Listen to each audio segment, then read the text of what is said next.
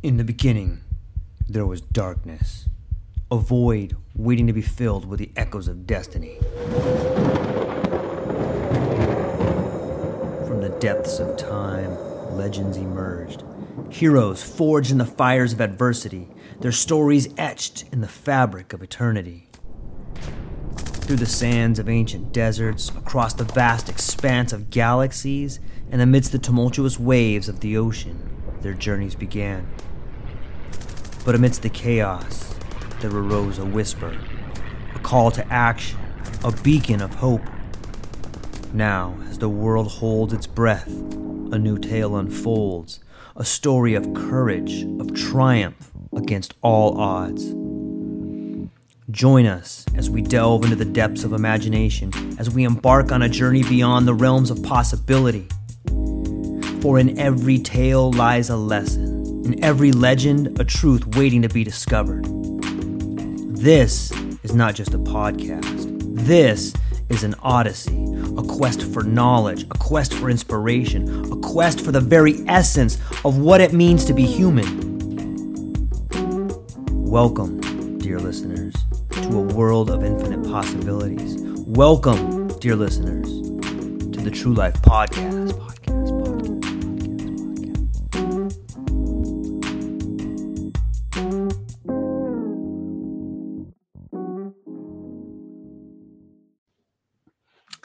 Ladies and gentlemen, welcome back to the True Life Podcast. I hope that everybody's having a beautiful day. I hope the birds are singing, the sun is shining, and the wind is at your back. I got an incredible guest today that I'm really excited to speak with.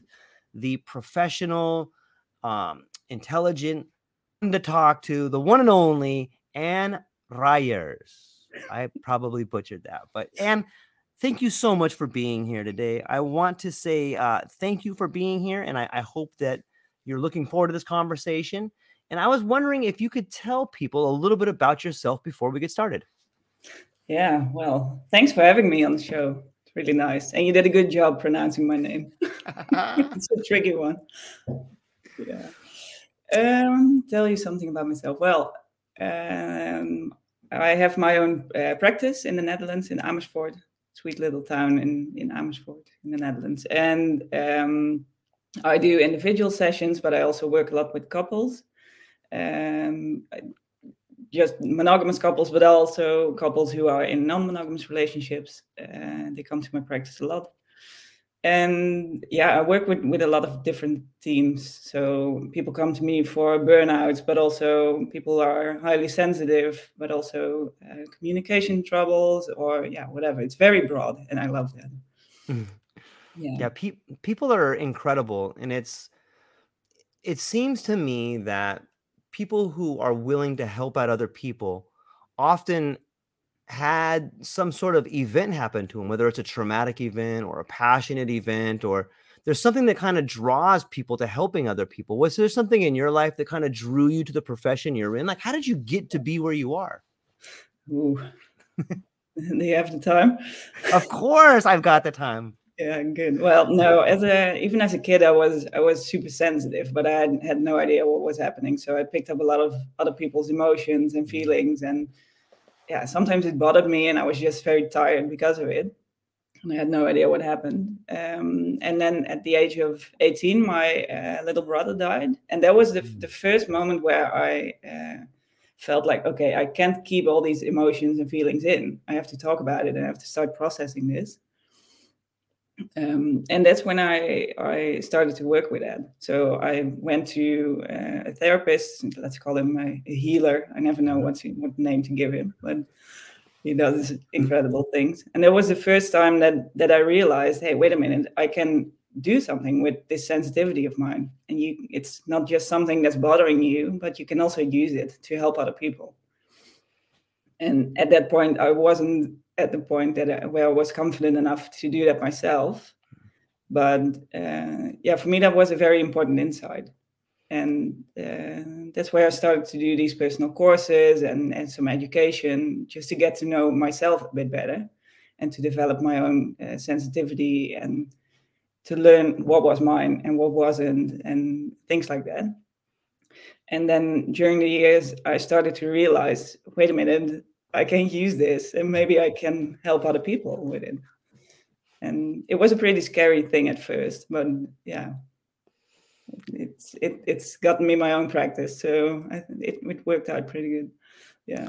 It's interesting when you say that, the idea of being sensitive. And for those people who are just kind of tuning in right now or are wondering a little bit about Anne, I've put her link to her website in there, and I recommend everybody go and check it out. And you can really learn in depth about who she is and what she has going on. And she does a lot of incredible things.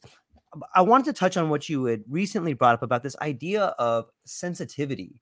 This idea that you can pick up other people's emotions and you could be overwhelmed by them, or you could lose your energy to them. Like, what can you talk a little bit more about this idea of sensitivity and what happens when we come into contact with other people? Mm-hmm. Yeah, I think it works a bit different for everyone, but so yeah, I'll just tell you how it works for me. For me, it's a very physical process too, because even if I work with clients, I pick up a lot and I basically feel what the other person is feeling in their body, in my own body. So that's my way of picking that up. And yeah, sometimes you sense it in your body. You sense like something's off or something's, and it's a very hard thing to explain because, like you said before, words are very limiting in this way. Yeah. So I sense a lot, and then the trick for me is to put that into words, and that's not always easy. So I'll try in this podcast, but forgive me if I mix up. But yeah, so to me, it starts with a physical process that I feel something internally, and yeah, immediately after that, I start to think about it very often, which is also kind of tricky. And what I learned during the years is that the trick for me is to stay close to that feeling, because the moment I start to fill in too much or think too much, then I'm gone, and then I've lost the feeling, and then it gets mixed up with my own things. So yeah, but I also know that there are also people who see things or who hear things, or people who smell things when they are in contact with other people. Or yeah, so it depends on your way of observing.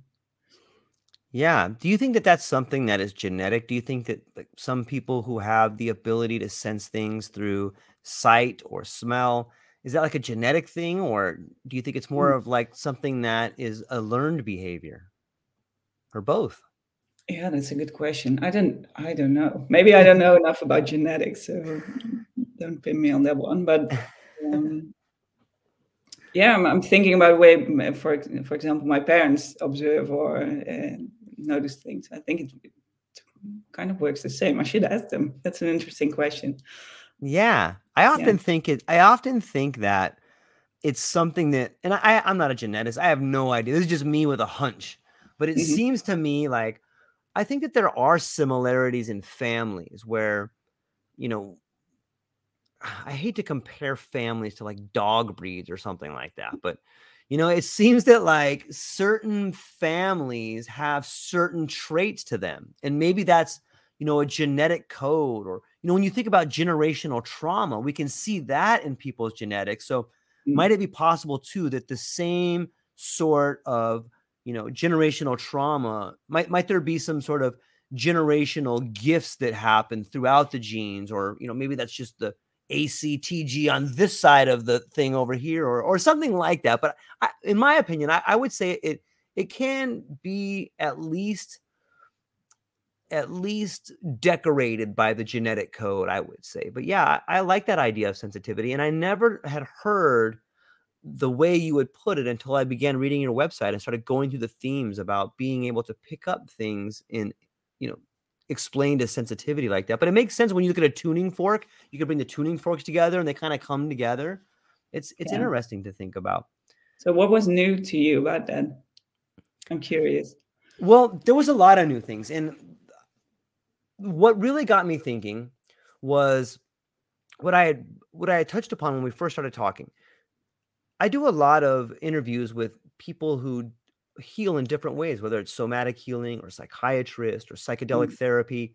And I've begun talking, like, for some reason, I got way off on this Canada kick where I was talking to all these people from Canada. And, there was like just a little bit of difference, and it was quaint. It was different, and it was different than the people that I spoke with.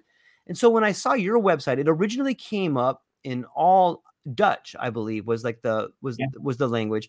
And, I started looking at I'm like, wow, this isn't, I don't speak Dutch, obviously, but I started looking at the way it was laid out. And then I saw that there was a button for English on there. And I got really interested because it made me wonder, wow, here's a person who's doing a lot of healing, but they do it in two different languages. And that to me kind of grabbed hold of me. And I was like, wow, I wonder if they use the same techniques in different languages. I wonder, is that even possible to use the same techniques in different languages? Because different languages use different words or different placeholders to explain an experience. And so then I went through the themes, and it got me going down the ideas of traditional marriage versus non-monogamous. And I'm like, I bet you that there's more non-monogamous relationships in Europe than there is in America. And I wonder if that has to do with the language. And what I did is language had to do with culture. And so that's kind of what started grabbing me. And then after that one thing grabbed me, all these little hooks just got in, and I started going up on these tangents. So let me start off with the first part. When you speak two languages and you speak them fluently, and that's a beautiful thing.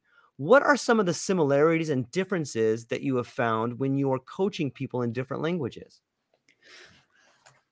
Let me think about that. Yeah, because it's something I don't think a lot about myself, so that's interesting. Well, the first thing is that to me, well, I'm a native speaker in Dutch, so I have to take a few extra steps the moment I work in English.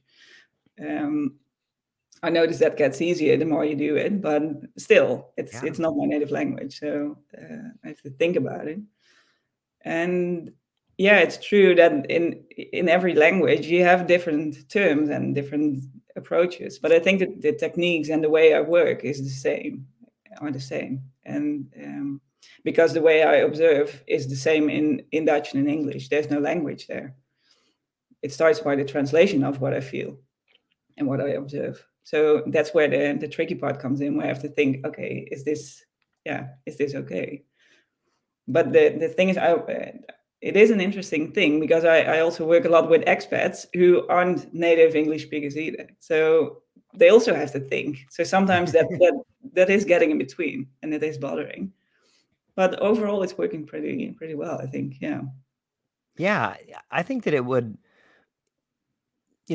it almost calls for more time to thoroughly think through what it is you want to get across. And sometimes that's one of the most important things possible. Sometimes people just throw things out there without really thinking about them. And if you have to think in one language and then translate that idea into another language, it's almost like you're thinking about it twice and having the ability to, if you think about something twice, it's almost like seeing it from two different angles, which gives you a unique perspective on it. So yeah, it's a fascinating thing to think about.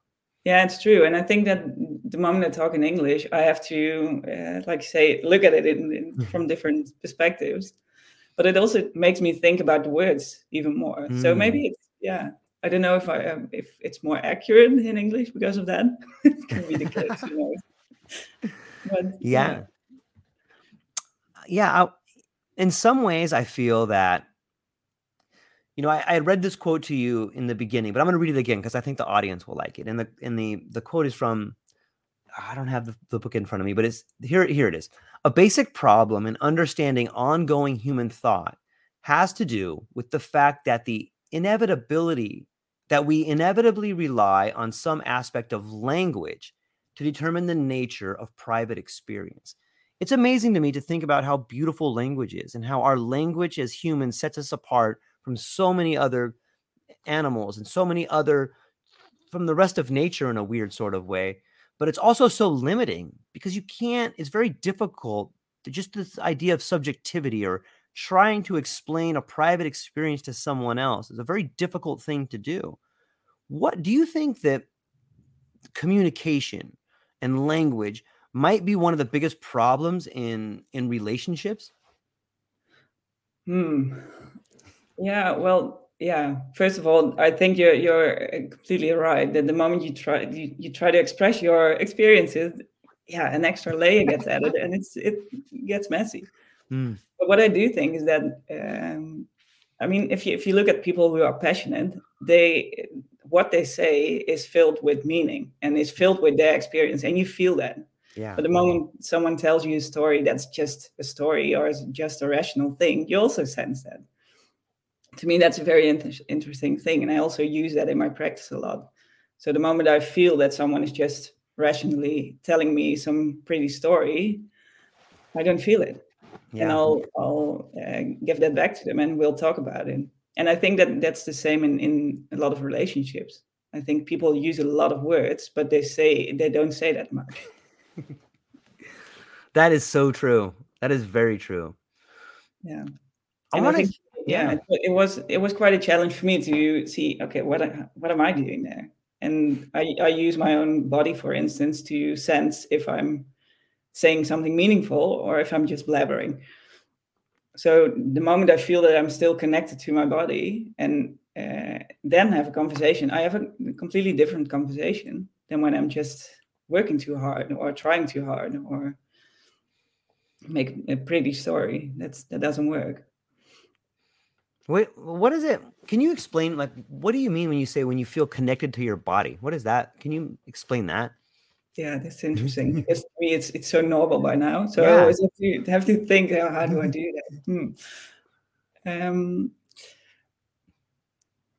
I don't know. Do you have experience when you walk on the street and you have to go somewhere and you're in a hurry? It feels like you're walking 3 steps before you're in front of your body. That's the feeling. So the Mm. moment you're in a conversation and you feel like, hey, I'm not feeling my body. For instance, if body language is an important one. If people try too hard or work too hard, all the energy goes to the front of their bodies. They start to lean forward, their breath goes up, their shoulders go up. That's the moment where you lose your own body. So the moment you're also able to feel your back, for instance, and connect to that, something completely different happens in the way you feel and the way you talk. And I realize that it might sound very vague when I tell this because it's my experience. So yeah. No, it makes But do sense. you recognize it, or is it completely new to you? No, I do. I see it for me, the way I experience it. Like, I do a lot of driving, and sometimes I can drive from my house to my work and not even realize that I got there. Yeah. And it's like, oh, I don't even remember passing the Costco. I don't remember that, and it's this idea of, I don't think it's hyper focused because I'm not really focused on anything. I'm just kind of on autopilot in a weird sort of way. And I'm just going. And it's when I'm in an in-depth conversation and I'm trying to make eye contact with people and I am interested and I'm like locked in it, I can feel my heart, I can feel my blood kind of moving through my body a little bit, or I know where my big toe is, I know where my knee is because I can sense it right there. And so that's how I kind of plug into the body awareness factor of it. Yeah, exactly. Yeah. A thing that fascinates me, by the way, and I don't have an answer for that, because what you just told me about when you're driving, right? Yeah. The thing that pops up in my head is, where are you then? Where's your consciousness if you drive and you're not aware of it? That's, I don't know. That's the kind of thing I really like to think about. How does that work? And I have no idea, but I don't know how you feel about that. There was a great, gosh, I can't think of who it was, but there's a great story where this gentleman goes and he meets this guru and he finally gets the opportunity to meet this great guru, and he's been thinking about his thoughts. Like, he has one question, and he goes and he asks the guru for, can you give me the ultimate meditation? And the ultimate meditation from this guru is, where are you between two thoughts? And it reminds me of that. Like, that's such a good one. It's like, where are you between two thoughts? So that's my gift to everybody listening. Like, take a few moments after this podcast and just ask yourself, when you're laying in bed, where are you between two thoughts? Which, here's another, staying with the question and the ideas of language and thinking.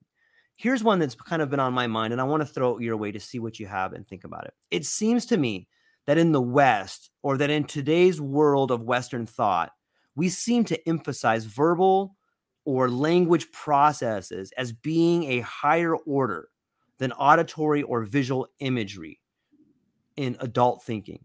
And I've gone over this a few times in my head, and I'm a big fan of psychedelics. And in psychedelics, you begin to see these geometrical images.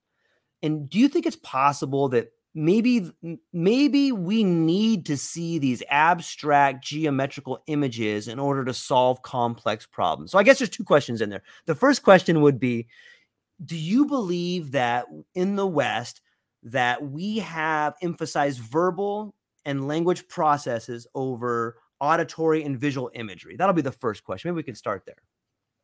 I would like to add another layer. Yes, please do. The whole energy is also a very important part of that. Energy and what you pick up in people. It's not just auditory or visual. So it's also sensing things. That's an important layer. And I think yes, there is a lot of attention for language, and it makes sense because we have to, say what we mean by using language. So you need to use it. But I think it could help if people also realize that there's another part, and that's the visual and the auditive, but also the energetic, or whatever to call it, that part. And I think it makes it your experience and your way of expressing that way more meaningful if you can also use those things, those tools. Yeah. But in your opinion, do you think there's too much attention for the, as you call it, visual, or for the language, sorry, and not enough attention for the visuals? Yeah, I think that the idea of language is so analytical, and sometimes we get caught up, just dissecting everything. It's like a scalpel, and we use language to constantly break ideas down smaller and smaller and smaller. Yeah. And if you look at the world today, I think we are awash in specialization. And I think that has to do with our language capabilities. Like, we have doctors that study the right ventricle on people with blonde hair and blue eyes that are under the age of 40, but I think that when we use the analytical scalpel, which is our language, we get away from the whole. And it seems to me like so many people aren't even communicating, even though we have so many words and we have such an incredible language that can really pinpoint things. If you're just pinpointing something in the middle of nowhere, no one can understand it. And I think we've almost gotten completely away from visual imagery. Like, what does it mean when you see some sort of three-dimensional, or a tesseract, or some sort of weird cube-like structure, and you see all the points on there? I think once you begin thinking about these abstract geometrical images, all of a sudden, you begin thinking about how to solve problems in a different way. And we've gotten just so tunnel vision, so linear, that we've forgotten about that. I love what you said about energy too. I hadn't thought too much about that, but you're right. That's a major part of communication. If I talk to someone, or sometimes my wife will talk to me and my face will flush because I'm a little bit embarrassed, or whenever we find ourselves in those types of situations where maybe you get goosebumps, that seems to me to be like a really raw and powerful form of communication. Yeah. And I think a lot of people are not aware of the compass that is, because imagine going to a party, you step into the room and you immediately sense if there's something off. Yeah. And what the vibe is there. And that's, a lot of people are not aware of that. But the moment you can use that in your own advantage and to help other people. To me, that's really fascinating, because the visual things you just described, that's something I haven't thought about a lot, and I don't have a lot of experience, no experience with psychedelics. So to me, that's completely new. But I have the same thing with a thing like energy or sensing things. Yeah, I heard another interesting point that there's this book about smell, and in this book, the gentleman. I apologize for not having the names of the books. I should have them so people can read them and stuff. I'll try to get them and put them in the show notes. But in this particular book, this gentleman was saying a very interesting experiment you can do is you walk into a room, and he says we do this instinctively. You walk into a room and a lot of people take a big breath, like, And like in that breath, like you're getting information that you may not know you're getting. And like that Yeah. could be like, that's, that could be complementary to the energy. Like you're getting information, you're getting pheromones. Like this person over here is probably a weirdo, or this person over here is attracted to me, or, whatever it is. And it's interesting to me because this type of communication, whether it's energy, whether it's imagery, or whether it's olfactory, at least where I live, kids aren't getting taught that kind of stuff, or I was never taught that kind of stuff. It seems we could live in almost a different world if we began teaching these ideas of communication at an earlier age. What do you think about that? Yeah, I completely agree. And I think the same goes for something like emotions. We don't Yeah. teach kids how to deal with whatever they feel in school. We teach them math and language, and that's also useful. Nothing wrong with that. But I think a very important part is missing there. Yeah, I would have loved to have learned that as a kid, how to deal with Yeah. that. I did it in when I got older, but yeah, it would have been useful. But at the other hand, I think language is also providing a lot of safety for a lot of people because we all like order and we like to Mm. create some order in the chaos. And the moment you don't have that, or when you're not able to describe something, it also triggers fear. And people usually don't like to feel fear. They want to get rid of that. And what they do is they start to think even more. They start to create more order. Or, yeah, fear is a very interesting thing to me, how that works and how people deal with that or don't deal with it. Yeah. Let's talk about that. Do you think fear is the ultimate motivator? Oof, the ultimate motivator. I don't know if ultimate's the right word, but it's a No, I very don't think powerful so. one. Maybe the To me, it's ultimate. the opposite. Okay. Actually, I think for a long time I made choices out of fear. So Mm. I tried to prevent things from happening because I was afraid of what might happen. But I started to realize that I don't want to do that anymore. I want to make choices out of love and out of the feeling of, yeah, I want to live. I don't want to be fearful all the time. So to me, that's the motivator. But yeah, but I do notice that a lot of people are driven by fear, or that the choices they make are driven by fear. And I think that's a shame. But it's also a very scary thing to dive into. People usually don't want to feel fear or jealousy or sadness, or so what we do, we try to distract ourselves or judge ourselves for feeling it, or whatever your way is, but we don't want to feel it. And I really think that it helps a lot if you start doing that, if you stand still for a while and feel whatever you feel. Yeah, I agree. Even in my life to this time, like I still feel as if I need to think about decisions so that I don't act in fear or I don't live in fear. I try not to, and I try to make decisions based on doing the right thing instead of doing things right. But fear is all around us, and it seems to be, it goes hand in hand with workplace productivity. Fear goes hand in hand with, creating a material life. Fear goes hand in hand with promotions. And it's really something that surrounds us, and it's very easy to get caught in there. How can you share? I mean, if you're willing to, what was it that allowed you to move past that? Was there an event, or you said, I just finally had enough? Or, how did you do that? What did it look like when you decided to not live in fear? Hmm. Well, I think it started with curiosity. So I'm always curious and I want to learn. So especially when things are hard, I don't know. I have a thing for that.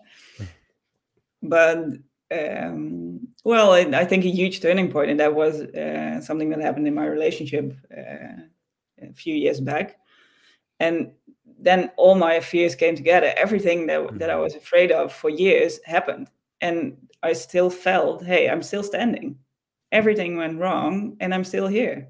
So that was a real insight for me. Like, okay, apparently I was afraid, uh, yeah, without reason, or I shouldn't have done that. Or to me, that was a trigger to challenge my own fears, to see, okay, and I still do feel fear, of course. Sure. I'm only human, but always try to look inward the moment that happens, or when I feel jealousy, or yeah, whatever it is.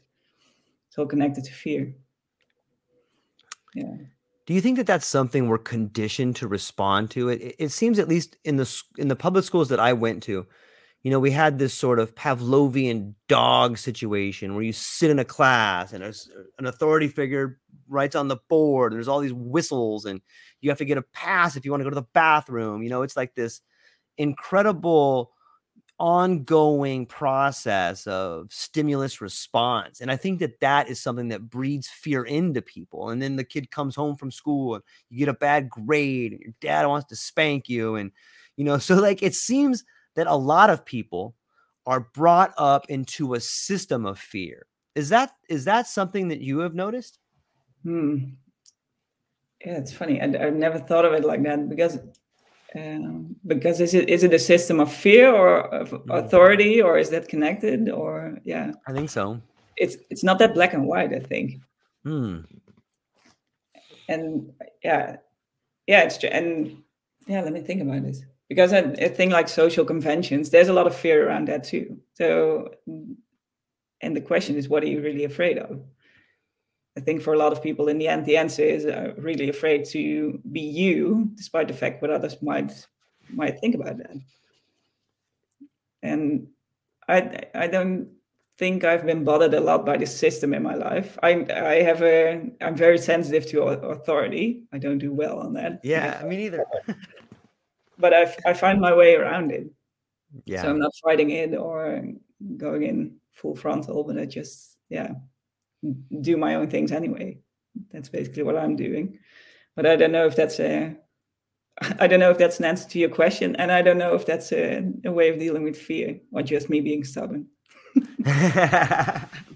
Yeah, I think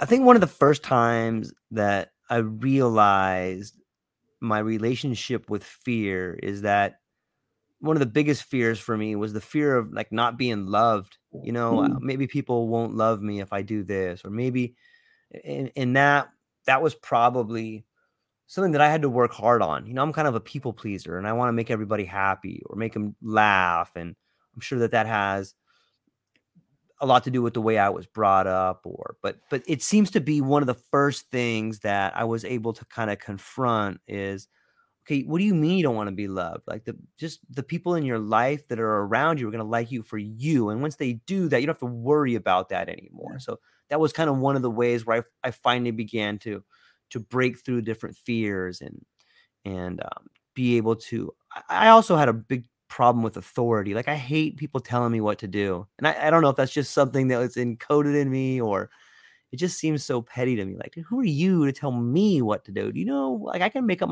I'm a big boy, dang it, or, put people, whatever people talk about, but it's an interesting concept to think about. Yeah. And I think it's interesting what you just said about knowing that it should be good enough who you are, right? But you can rationally know that, but still your whole system can scream no and can be very fearful. And I think the only way of learning and learning that and to build up trust is by experience and not by words. And because and definitely for me too, abandonment is a very tricky one. That's super scary. And on the one hand, you're always by yourself and you have to deal with things yourself, but you're also human and you also want to connect to other people and you want to feel that you belong. And the tension that comes with that, to me, that's very interesting. Yeah, sometimes I'm sorry. No, yeah, the question is how to stay autonomous and be the individual you are, but still connect to other people without losing yourself. Like that is an interesting question. Like, how do you stay close to yourself and not lose yourself in someone else, or lose yourself or identity to the other? Because that happens a lot in relationships. It seems that in a lot of relationships that one person seems to dominate and the other person just becomes almost an object in some weird sort of ways. Or have you noticed that? Oh yeah, a lot. Yeah, and what happens, and I've experienced myself personally too. So yeah, I know what I'm talking about in that way. But I think what happens a lot is that two people meet as two individuals and they like each other for who they are and who they meet. But the longer they are together, the more they'll adjust and melt together and lose parts of themselves that are actually pretty important, but they think, no, let's not do that because it might upset the other person or it might cause some stuff. And it's actually a shame, because I think in the long run, that's also the fact that makes people think, we're like brother and sister now, or the spark is gone, or of course, because you gave away the most important parts of yourself that the other person initially fell for. And sometimes it's very, I mean, in the work I do with couples, it's very interesting to peel those layers off and to see, hey, who are you, the two of you as individuals? And the moment they start to see that again, something happens between the two of them, and the spark gets back. So that's interesting. Sometimes people just forget. What are some kind of questions or what are some kind of tools that you use to help people recover who they are? One I like very much is inviting people to dream big, because what happens a lot is that people immediately think, yes, but I can't do that because this and this and this. So they start to dream and feel who they are and what they really want, but they immediately make it smaller because of the other person, or they want to avoid tension. So that's a big one. The working with the body is also an important one, because sometimes people are just in their heads all the time. And your thoughts are hardly ever about the here and now. It's always about the past or the future. And people get lost and they forget about who they are and what they want in this moment. And so those are two important ones. And just mirroring what I see is also a good one, because sometimes people really don't realize who they are. But the moment you give that back to them, it's really helpful. It's fascinating. I like the idea of asking someone to dream big.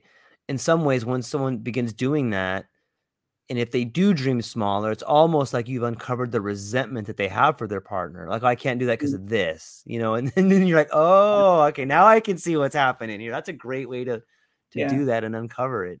It seems sad, though, in some ways.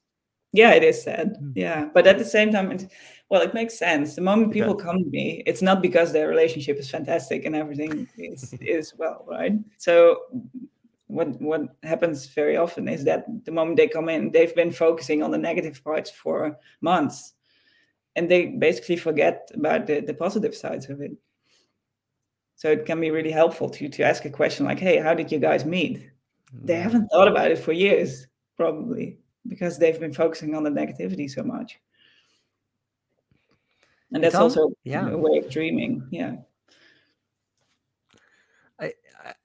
It brings me to this idea of patterns. When you talk about how did you guys meet, it's almost like you're putting on a love song for them, because it goes back and it forces them to replay this idea or this beautiful moment. And it's probably most of the stories I hear about people meeting are usually pretty fun stories, and everyone has a smile on their face when they're talking about it. And you can almost see them rekindle this memory of love and flirtation, and it must be pretty rewarding when you can talk to some people and help them reimagine their relationship.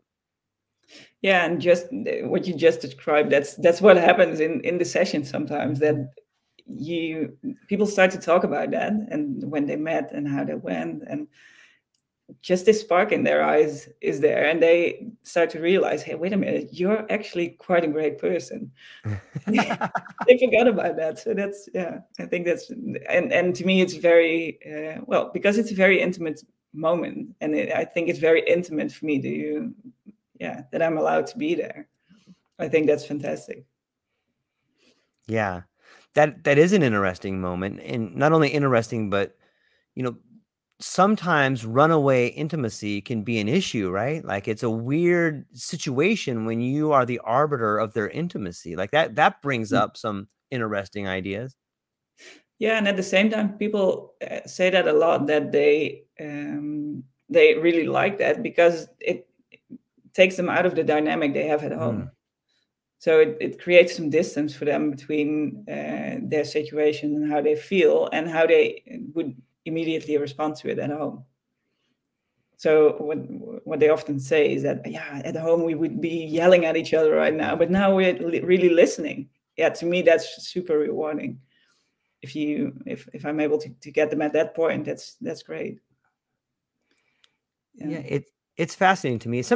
On your website, one of the things that you do is you work with monogamous couples and then people that have more of an open relationship. Mm-hmm.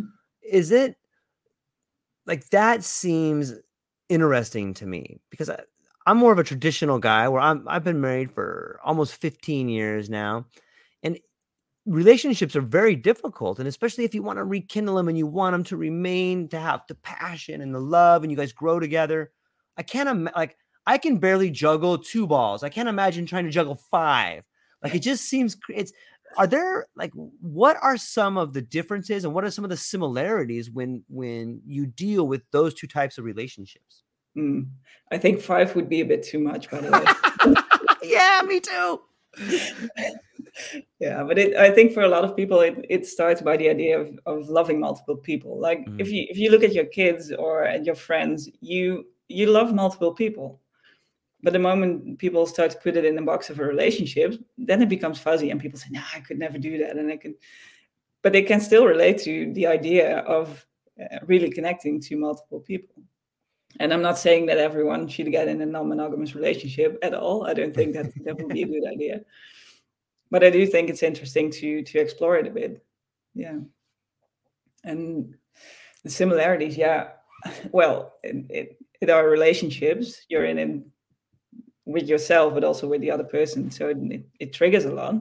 So in that way, it doesn't differ a lot, I think, from a monogamous relationship. It's just, yeah, multiplied, basically. It's like this, yeah, it is. And it's hard work sometimes because it triggers a lot. And you have to be able to deal with your anxiety, and you have to be willing to be very fair and honest about yourself and go inward. Otherwise, you can't do it, I think. Yeah. But what I like about non-monogamous relationships, and what is at the same time the hardest thing, is that you can create it in the way you like the best.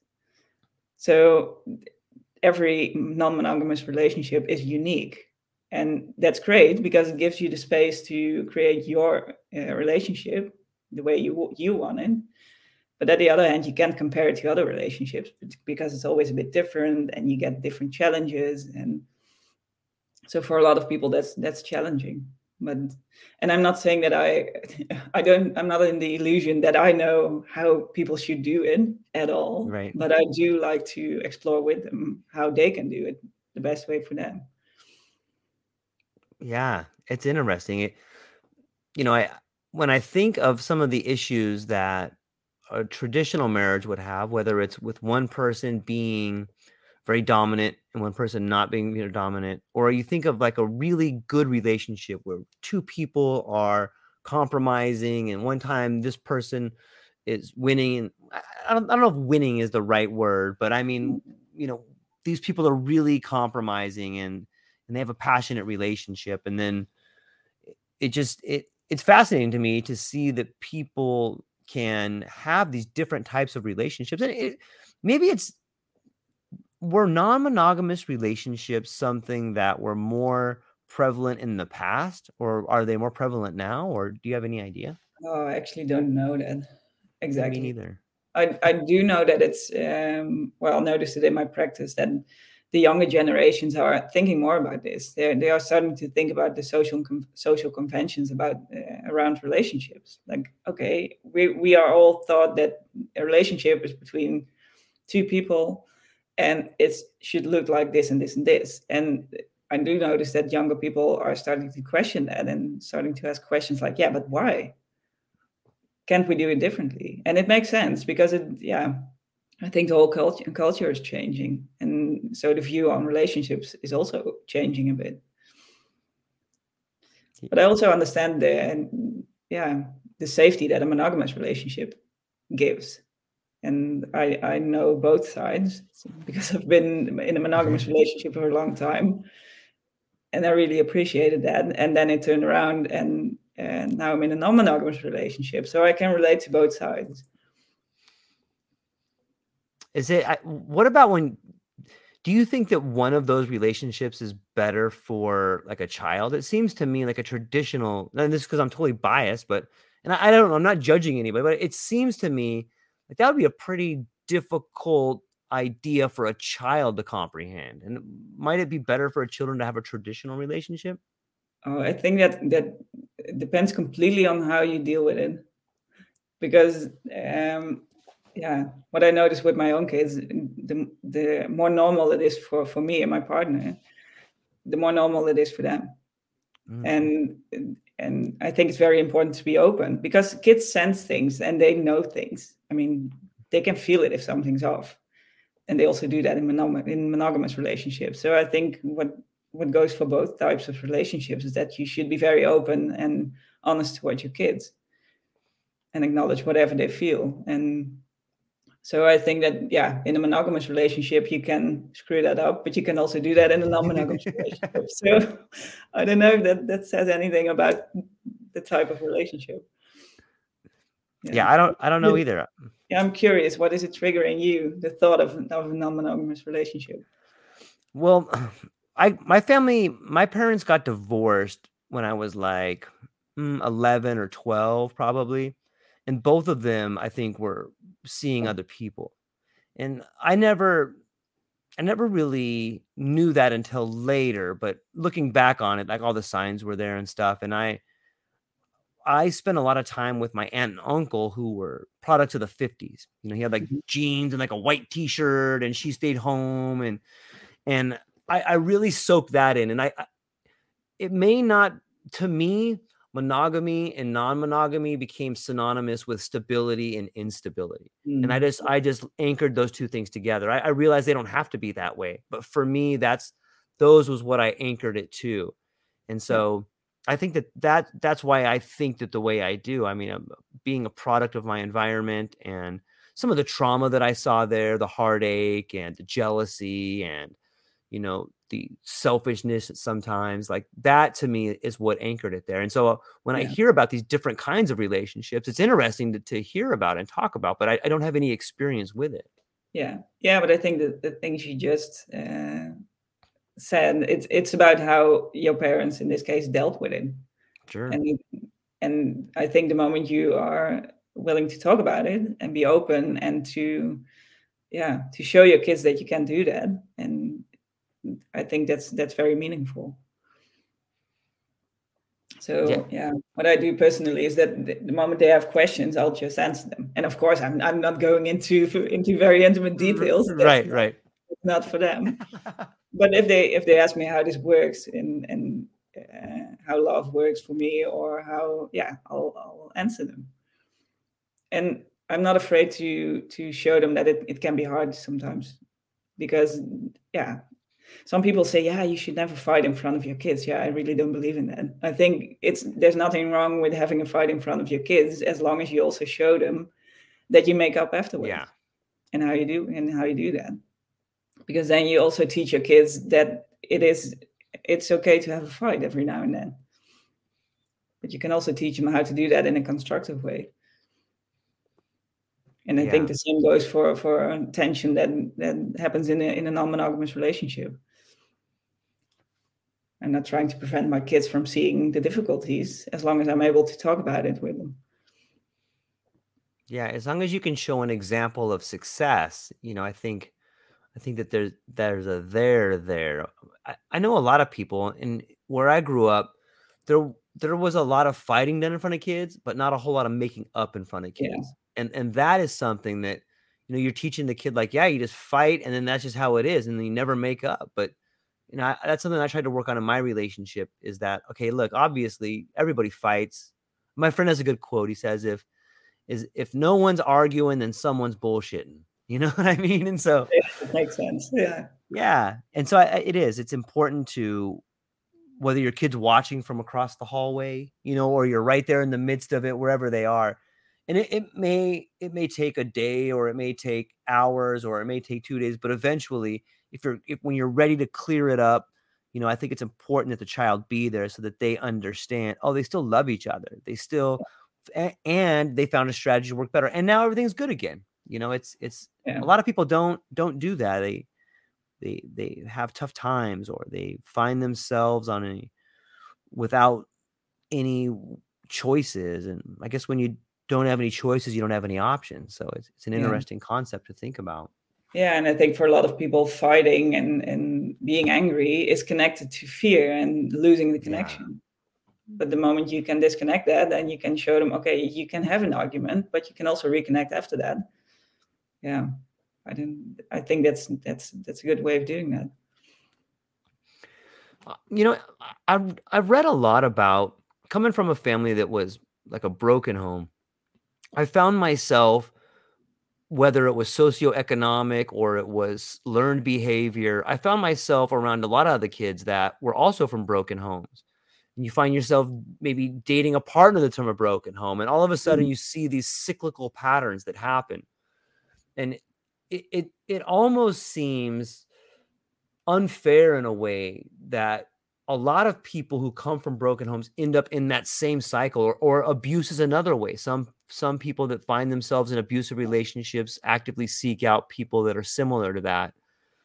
What do you think is the rate of people that get through that? Do you think 50% of the people that are in those relationships stay, or is it higher, or is it lower? Do you have any idea? Oh, I wouldn't dare to put a rate on that. That's tricky. I have no idea. But what I do notice, and I see that a lot with my clients too, is that the moment people start to get aware of the patterns that exist in the families, or there's always a point when someone in the line decides, okay, enough is enough. I'm going to Yeah. break this line. And I think that's the turning point. And yeah, I think that's not black and white either, because there's a lot of culture around that, and conventions, and well, like you said, the family you grew up in, it all adds up to the way you look at relationships, for instance, or the way you deal with things. It influences it a lot. But yeah, I do think that it's what's very important is that people reconnect to what they really want, and then they'll start to feel that it's not fear they want, it's love or life they want. And the moment they have that feeling, then you can work with it. Yeah, it's interesting to see the different ways that the patterns that we have. Like, for example, some people that are alcoholics, when they stop drinking, they have what's called like a moment of clarity, where they go, "Oh my God, I realize I'm hurting people. Oh my God, I realize what I've done. Oh my God." It's just this passing glance, and that allows them to keep moving forward. I think the same thing happens in abusive relationships or broken homes or any sort of pattern. Like, if you're aware and you've begun changing because you've had enough, then I think you Hmm. get that moment of clarity, whether it's in an abusive Yeah. relationship, or you're beginning to talk to a counselor or something like that. And do you think that there's something that specifically ignites that breaking the line or that moment of clarity? What do you think? I think what happens a lot of that, because if you're brought up with some ways of dealing with your emotions, for instance, then that's the way you know how to deal with things, right? You don't know that there's another option. But the moment people meet inspiring people, or it can be in a really Yeah. small thing, it can be one sentence that makes you realize, oh, wait a minute, this I can do this in a completely different way. But it can also be a friend who says, okay, wait a minute, this isn't right. Or I think there are multiple options. But I think it starts by you seeing that there's another option, that there's an alternative. And for a lot of people, that ignites the whole change. Yeah. Yeah, I'm a big fan. Sorry. I know I spoke a little bit about like language being the higher order of things, and in some ways I think it is. I'm cu- I love language. I love to hear people speak. I love to try to make the way I speak powerful or engaging or interesting or fun, and you could do that with cadence, or you could do it by talking with your hands or whatever. But I'm curious to get your opinion. Do you think that you can tell family dysfunction by people's language patterns? Oof. Uh, pattern dysfunction, but people think, yeah, well, yeah. Maybe it's the same as with body language. That Yeah, the moment yes. you're afraid of something, or you can see that in someone's body. So I can imagine that it's also in someone's voice and in the words they use. What I noticed with some clients is that they are very anxious and are very afraid of not knowing, and they just talk a lot. And so they use a lot of words, or they use, that's also a way of checking in with that and to see, hey, wait a minute, what's happening there. So it can be a trigger. Yeah, definitely. But yeah, so it might be the same as with body language. Yeah. What do you think? I do. I think that, and I know this because this is what I do. Like sometimes I'll say things that are pretty inappropriate and I think they're really funny. And when I got married, my wife's like, what is wrong with you? Like, why would you say that? I'm like, that's super funny. And she's like, no, it's not funny at all. It's kind of disrespectful, and then we get into this conversation of like, well, can you help me understand why it's disrespectful?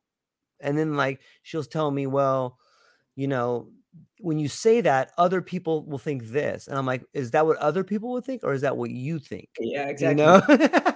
And then it's like, she's like, yeah, that's what I think. And everybody else over there probably thinks that. I'm like, how do you know? Well, I can see it in their face. And then I'll look at their face and sometimes I'll be like, she's totally Oops. right. She's totally right. Oh my Yeah. God, what a dummy I am. And then, but it takes that idea of having someone you love be honest with you and explain, like, look at that. Yeah. And then I realized, like, oh my God, now I can begin to tell by my language patterns that maybe sometimes, I am a person who is way too flirty, or I'm a person that's like this, like that. That's disrespectful in a way. And so that I came up on that hunch of like, wow, yeah, you can tell. It may not be 100% accurate, but you can. I think a good way to sum it up is, if you want to know what someone's thinking, listen to the words they're using. And if you do that, if you become a better listener, at least I have found, if I become a better listener, I can really become a better person who is willing to help, or a conversationalist, or understand that way. Yeah. What are some things you see in body language that you can use that's a tell for people? Well, sometimes it's the obvious. Then when people cross their arms and say, "Yeah, no, but I'm a very open person," and I think, yeah, and they cross their legs, they cross their arms, their breath goes up, and they say, "No, I'm always very open. I can talk about everything. I hide nothing." Then I think, I don't know. Yeah, but and a thing like the breath, that's also an interesting one, because it tells you exactly what people are feeling. So the moment people are relaxed, their breath is down and they are able to take long, deep breaths, and it's fine. But the moment people get panicky, and they don't even realize it half the time, their breath goes up, or it's very short, or they're not even aware that they have it. So the moment I ask them a question like, "Hey, how's your breath?" They're like, "Oh, wait a minute, do I even have one?" So that's the kind of thing you can use, or the mimic in their face, or it's all kinds of things. The moment someone's constantly plucking on their clothing, or it shows a lot. Yeah, it's those signs that people are constantly communicating if you know what to look for.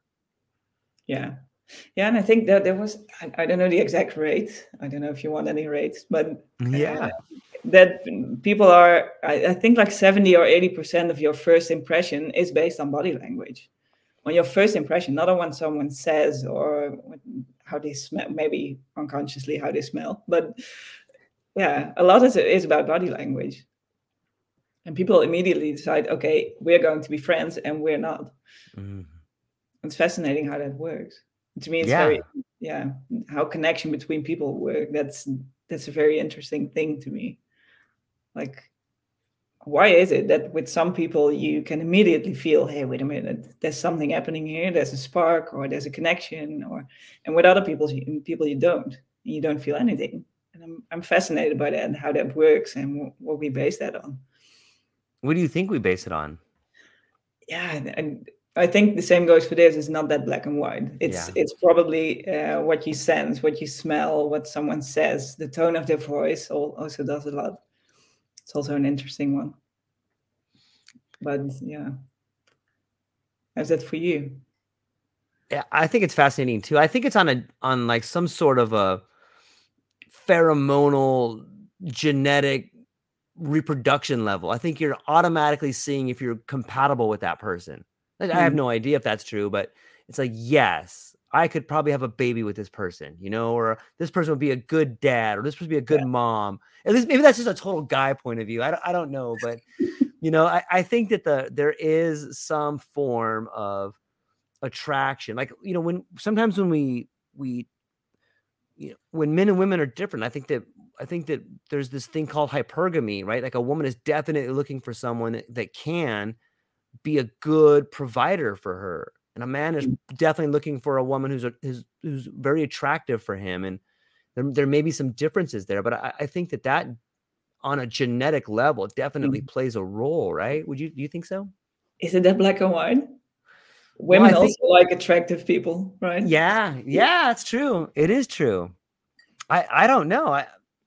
I think it definitely can't be black and white. There's got to be some gray in there and different levels and probably different.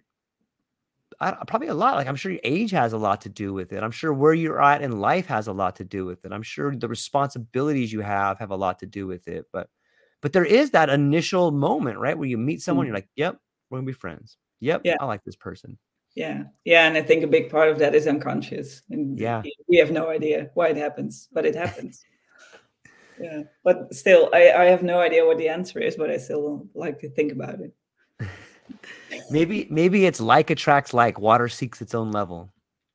Yeah, and I do think that must be it. It's always the easy answer, right? I'm just kidding. It's always, yeah. What role do you think spirituality has to play in relationships? I think that completely depends on how interested you are in it personally, right? I think there are couples who don't do anything with spirituality and who are perfectly fine. But I think if the one person is very much into it and the other person isn't, that might be trickier. That might be a challenge, but it can also work. So it's, I don't know. I don't think it's black and white. It completely depends on the person. To me, it's very interesting and very, very important. But it also has got to do with my own personal development, and that got really mixed up with spirituality. So to me, it's important. Yeah. Do you think people that have a spiritual connection have a deeper relationship than people that don't have a spiritual connection? I don't know if it's about spirituality, actually, but I do think it's about connecting on a deep emotional level. That's important. But some people might call that spirituality. So this is where the meaning of words also comes in. What does a word like spirituality mean to you? That's where it starts, I think. And to me personally, it's connected to my emotions too, but also to being aware of the fact that that there's more than our earthly life, and that there's more. There's something bigger, and what it is exactly, I don't know. But but I think it starts by the meaning you put to the word spirituality. How would you describe it? I would say that spirituality is the idea that you're part of something bigger than not only you imagine, but bigger than you can imagine. And I think that idea of spirituality allows for another dimension in a relationship. I think that if both people can dream big, like if you allow for spirituality, then you allow for miracles. And it doesn't have to be Jesus walking on water. It can be, oh my God, we had no money and we made our rent this month. Like that could be the miracle, or like, there's something bigger that loves us, but there's this idea that both of you believe in something bigger than the both of you, and you're both a part of it.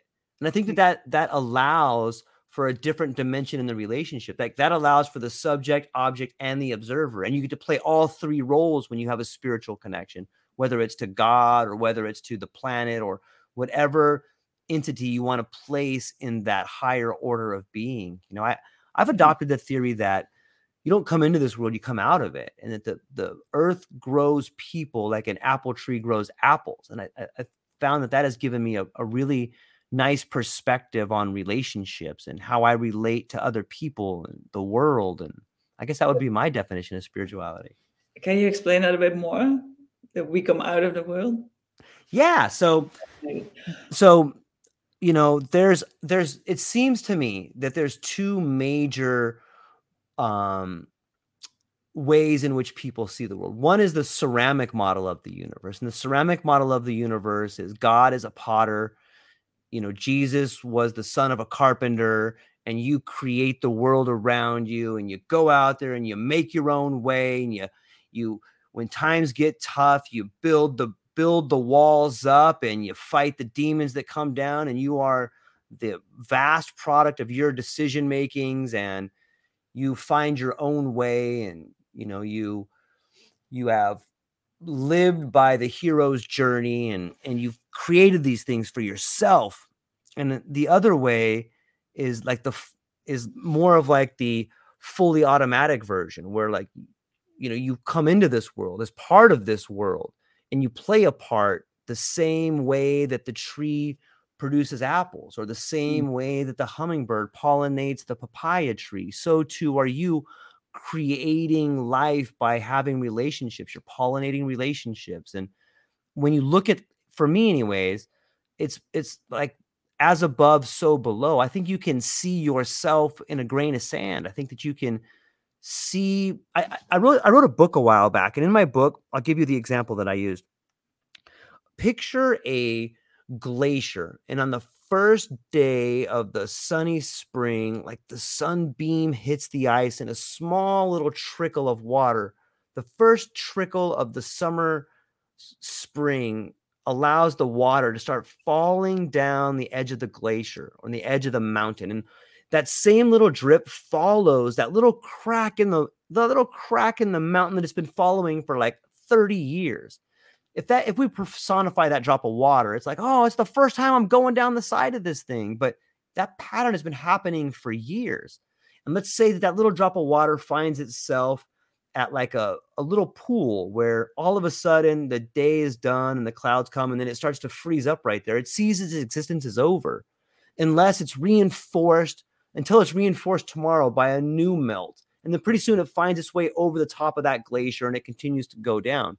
Like, I think that's the same as our life. Like, we have been living a similar pattern of life forever, but we don't know because we can only experience it in this time. And when you look at it from that way, like I see it everywhere. I see it in the way that flowers open up at like 45 degrees on my palm tree. Like, how do they know how to do that? Like, that's magic, and so too is my relationship at work when I get in a fight with my boss. Like, I think that is something that I'm supposed to be learning right here. That is a test, and why wouldn't it be a test? So does that help explain it a little bit more? Yeah, I can completely relate, because I recognize what you're saying. I can feel super connected to this little plant in my garden whenever I walk in the forest, and I think at least for me, the most meaningful moments in my life are when I do feel that deeper connection, and when I do feel that I belong to something bigger, I always use this image of the ocean. It feels like everyone is in the same ocean, and my life is just this little wave. And when I'm in the top of that wave, I think, oh, I'm so unique, and I have this very individual life. But in the meantime, you're still connected to that bigger part. And to me, that's also very, very comforting, actually. And even when you think of a subject like death, or for a lot of people, it's super scary to think about that.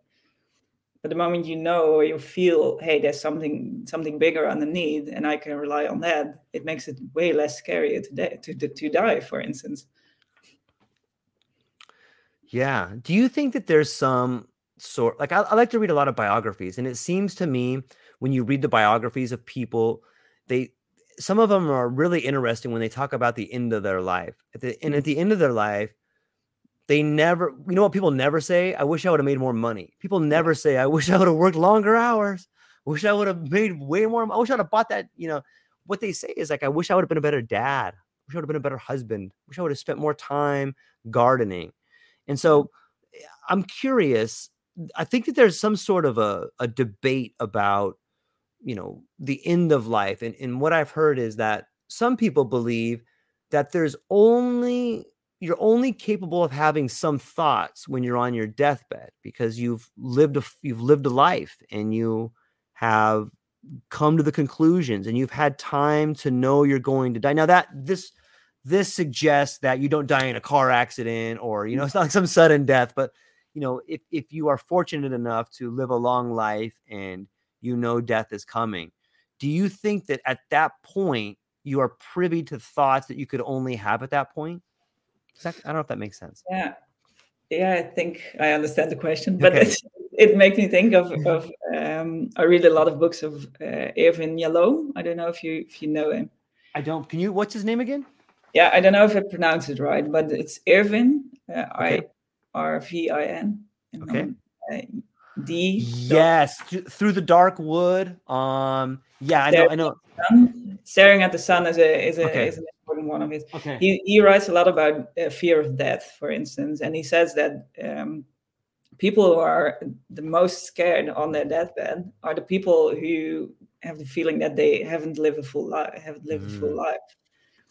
So they basically are not afraid of dying. They are afraid of, not having a fulfilled life. To me, that's very interesting. I think that that's really true. I worked in a nursing home for quite a few years, and to me, at one point, it was very fascinating to me that even there, people didn't talk about death a lot, which is quite weird because it's the last part of their life, and you would think, okay, this is the chance, take it. But yeah, I think what Yalom writes is very true, and I also heard that from a lot of residents there. The people who were very scared were the people who said, I should have connected more. Like you said, I should have connected more to my kids, or I should have been a better dad. So they have the feeling I didn't live fully. And that's creating a lot of fear, I think.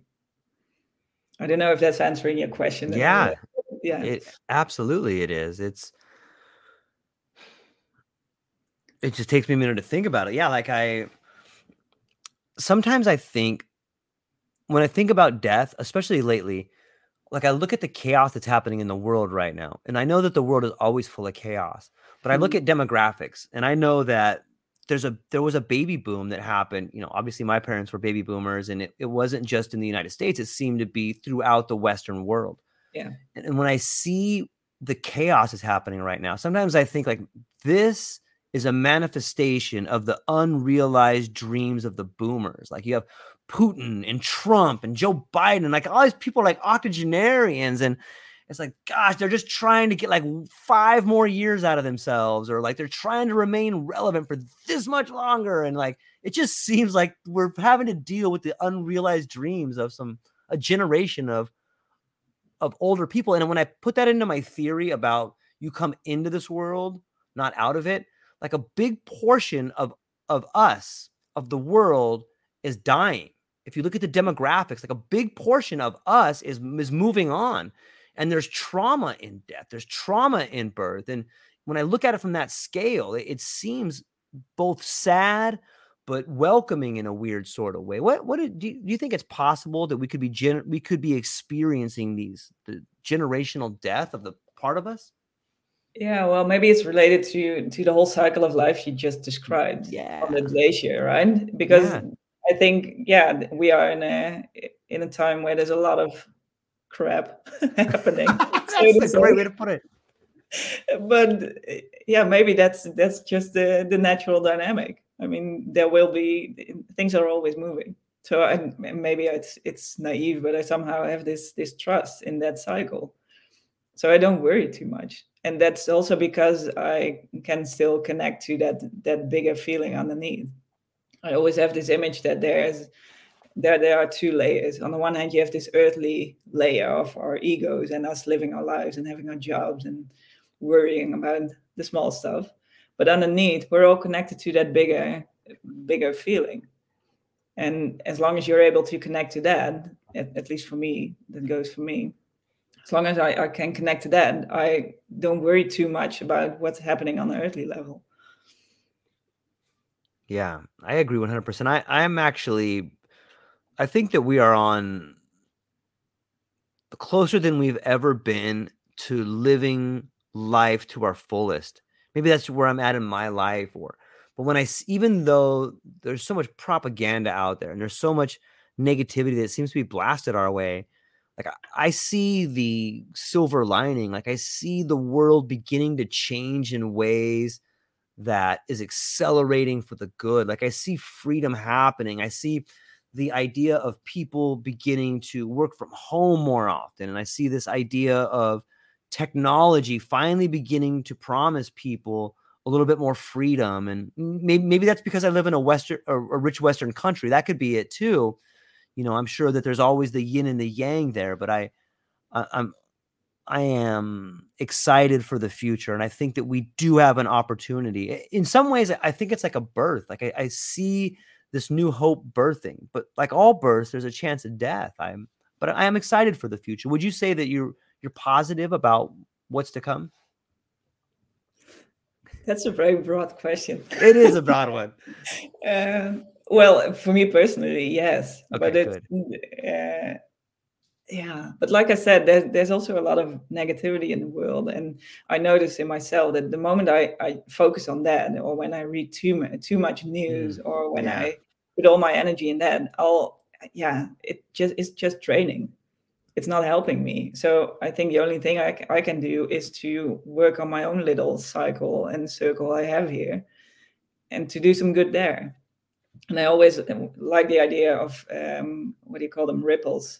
When you have this still lake, that one drop of water is enough to make the whole lake move, right? Yeah. So I always keep that in mind when I think like, am I contributing enough? Or is it, I think, no, just keep it small, do whatever you can. As long as your intention is good, then it will have a good effect.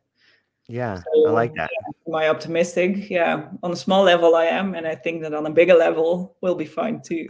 But I'm not saying it, there won't be any fuss. Yeah, I agree. I think that I like the idea of the pond, the ripples in the pond. Is that, that kind of gets me back to the idea of language. Are there the same metaphors in Dutch as there are in English? Or I mean, are there different ones? Are they the same? I guess they have different kind of ways to get the meaning across, but would you use that same metaphor in Dutch that you would in English? Yeah, in this case I would. But of course, you also have sayings in Dutch that don't make any sense in English, and the other way around. So I'm trying to think of one, but I'll think about it. My friend from Sweden, they have a saying that's like, "Oh yeah, it's somewhere between the finger and the thumb." And I'm like, what's between the finger and the thumb? I had never heard that before. I'm like, what are you talking about? I don't get it. The finger and the thumb? Did you find out? Yeah. Then he showed me. He's like, it's between there. And I'm like, oh, okay, I get it. But I didn't know. He had to physically show me. Maybe I don't know what that says about me, but I guess I had to see it. Yeah, I got that image. But what does it mean? What does he say? Well, that's how close it is. Like, he goes, I was in a relationship with I was seeing this girl for a while. I'm like, oh, what happened? He goes, well, somewhere between the finger and the thumb. I'm like, what is? And he's like, that's where it was. And I remember just staring at him. I'm like, I don't get it. But it's funny. Like, I love hearing the different kinds of language like that and the different ideas. And it's, I don't know, it's beautiful. I guess it kind of leads us to another thing that you cover is like life-changing questions and the meaning of life. You work a lot in that area, or when you have the themes and stuff. What are some of the life-changing questions that you ask people or people ask you? Well, the thing that people are often struggling with is, what are we here for? And and it's a big one. I don't have the answer. I really don't have the answer for that. And I don't know if it's the right question, to be honest, because that question is way too big. And Yeah. so the moment you want to put it in one answer, I don't think there is one answer. So as long as you're trying to, as you're trying to find that one answer, you'll be disappointed and you'll be frustrated. So for me, it's more interesting to cut it up in pieces and take a look at the smaller pieces there and see, okay, what gives you the feeling that you're meaningful?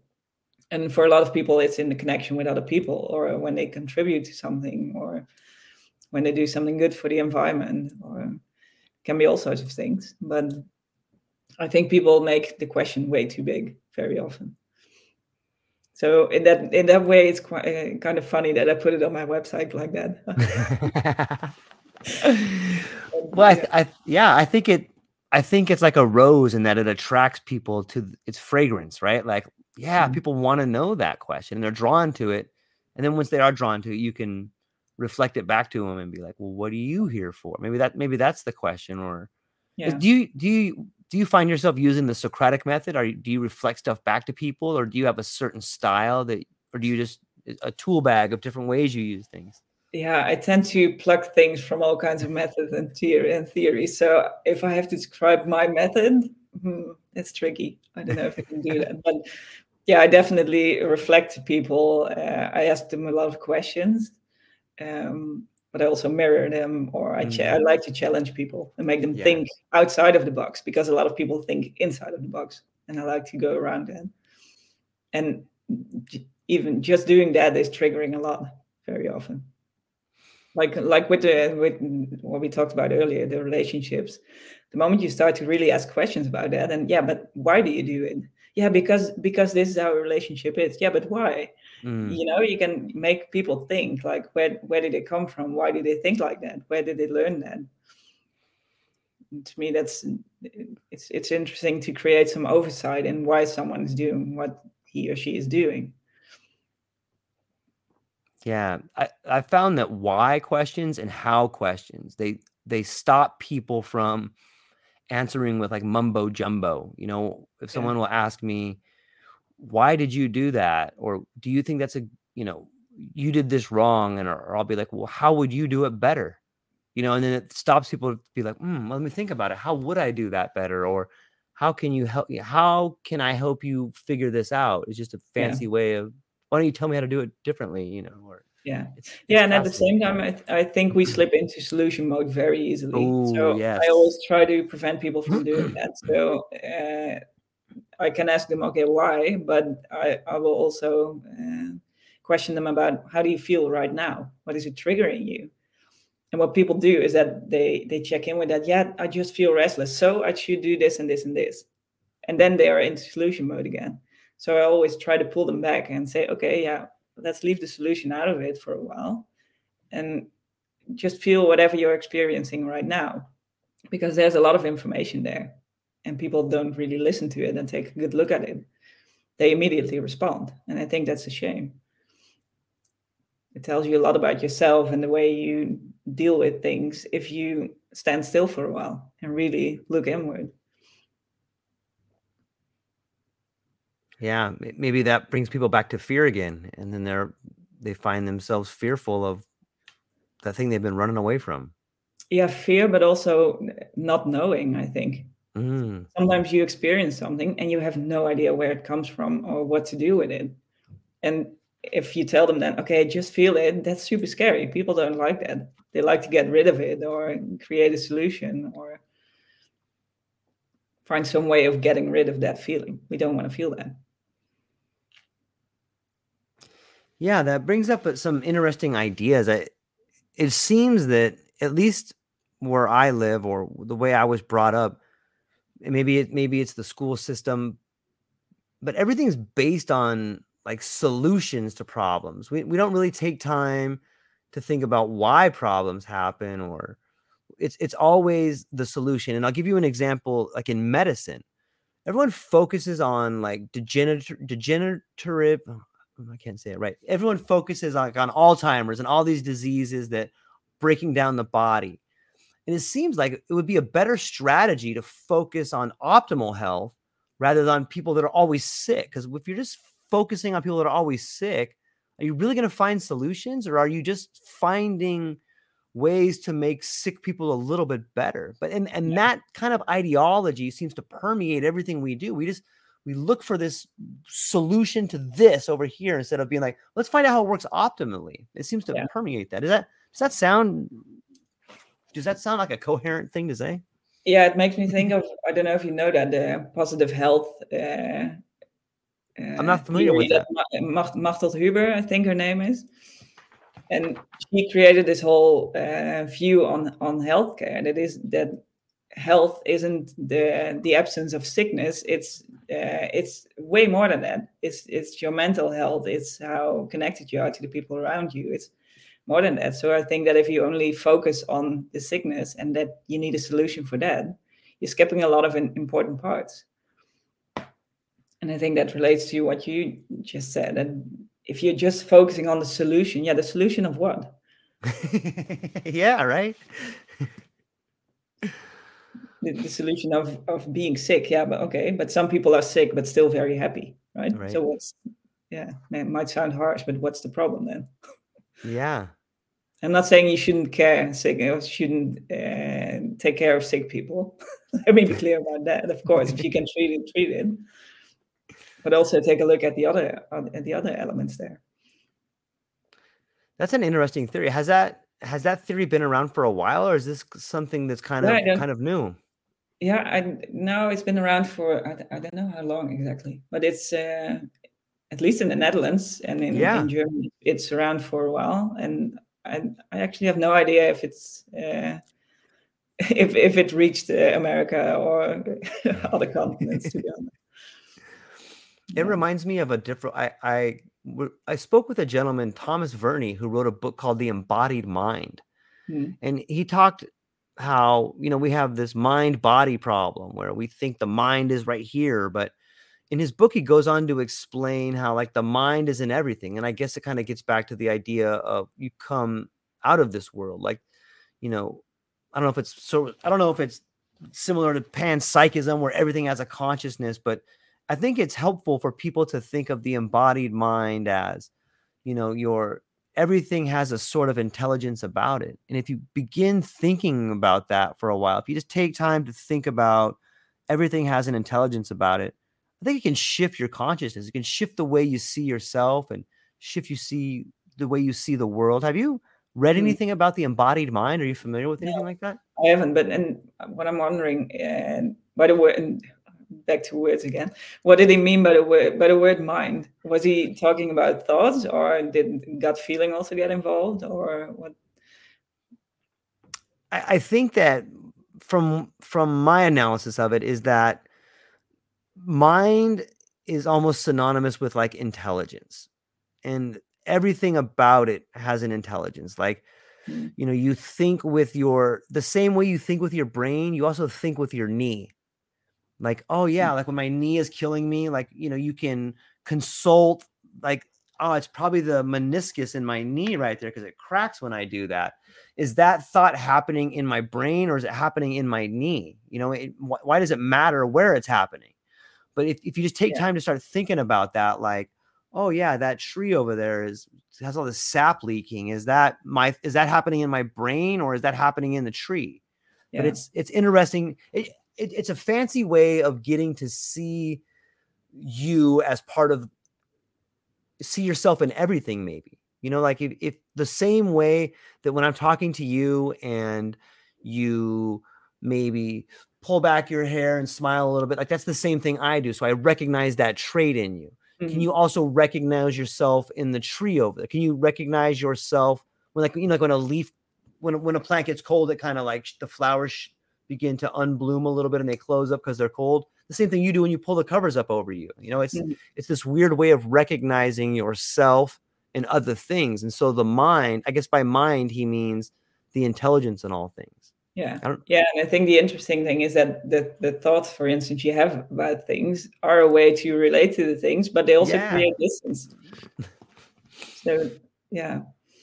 Because it's like with meditation. The moment you are meditating and you think, I'm doing so good in this meditation, you're out of it. Yeah. Or when you're in a flow at work, when you think, I have a great flow, you're out of the flow. because of that thought. It's true. It's like the old meditation of, I want you to try to desire nothing. But then the moment you begin trying to desire nothing, you realize that you're desiring to desire nothing. It's funny to think about, but I guess we're fortunate to have enough time to be able to think about those things. I can't imagine living.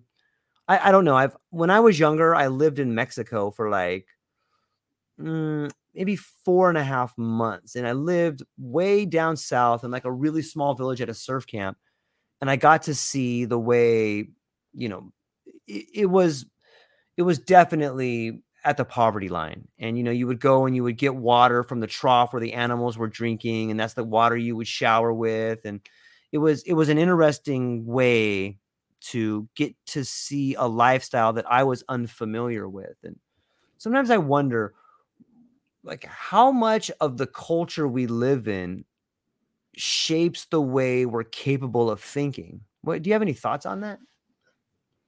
The way of thinking, well, yeah, it creates this whole, I think the way you're brought up and the culture creates this whole set of values you have. So yeah, it will influence it a lot. But what I was thinking of, I think that there's also a lot of people have a lot of opinions about what's right and what's wrong and what's better and what's worse. Because I recently made this trip to Morocco, and we were in the middle of nature there, and people didn't have any equipment or they just did their washing in the river. And I think a lot of people would say, that's so sad for them, or we have such a privileged life. And that made me think, what's the privilege there? Why do you know that? Because those people, the moment that I started talking to them, they were very happy, and they were all really connected to nature, and they were, I think they're really connected to that core. So what's better? I don't know. I think that's also just an opinion. Yeah. But at the same time, at least I'm to speak for myself, I do think I'm in a very privileged position that I don't have to worry about food or about housing, or it gives me the space to think about these things. Mm-hmm. I think the moment you're in a situation of life and death, you're not going to think about meditation or you just need to survive. So yeah, it is privileged, and I think it will also influence the way you look at things and the language you use, and I think it's all related. Do you think that being in a place of privilege requires you to be responsible for other people that aren't privileged? Well, yeah, in a way, of course. But at the same time, it makes me think of what I said earlier. The moment I think too much about that, it's paralyzing. It's impossible to help everyone. Yeah, it's true. That. So I'm trying to do the best I can in my own little bubble here, and I try to reach out and see how big that bubble exactly is. But yeah. But I do think it's good to be connected and to take care of other people. Yeah, definitely. Yeah, I find it the same way too. I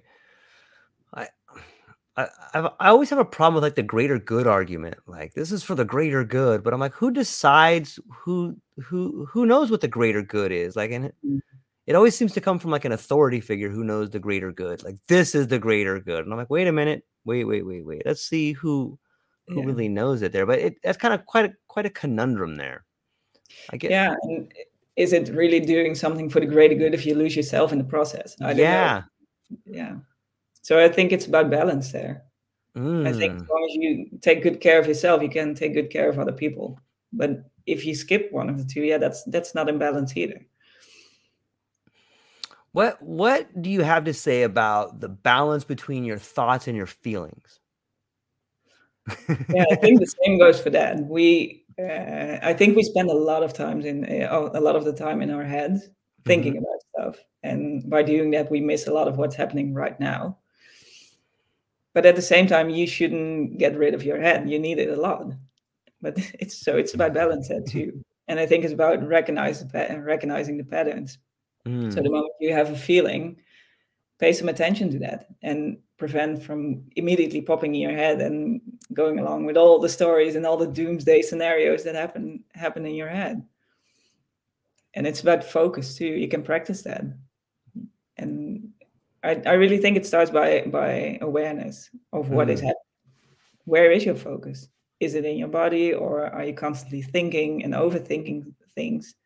And if you can't think of a solution, are you going to think a bit more to create a solution? Or we all try to think of solutions for problems we created in our mind in the first place.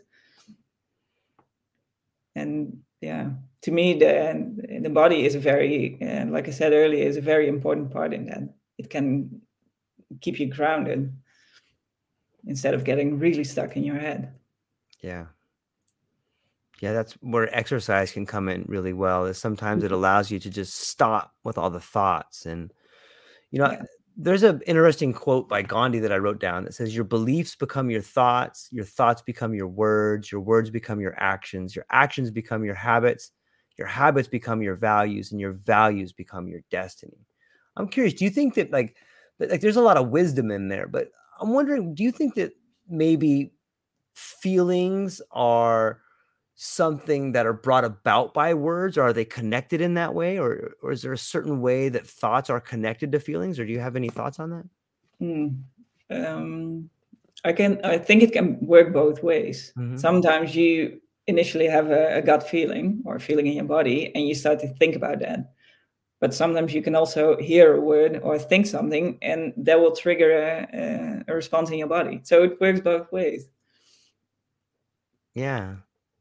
Hence the balance then, trying to find, Yeah. and I think different people probably have different patterns of maybe how they were brought up, like we spoke about earlier, and just becoming aware of how those things interact. Like, I don't really know a whole lot of people that take time to think about that. That's a pretty deep thought, to be aware of the way in which your feelings interact with your thoughts, but it's probably pretty powerful. Yeah, and it's I think unconsciously it's constantly influencing us, but we don't realize it. But there's a lot of information there. And it's the same as when you meet people or when you're triggered, pay some attention to what you feel. Start there. And just become aware of the pattern that's happening then. Yeah. It's fascinating to think about how those things all work, especially when you apply them to your life. And then I don't know, maybe that seems like a good strategy to me, and maybe that's the only strategy. Maybe the only strategy is to figure out how these ideas, your thoughts, and your words apply to you.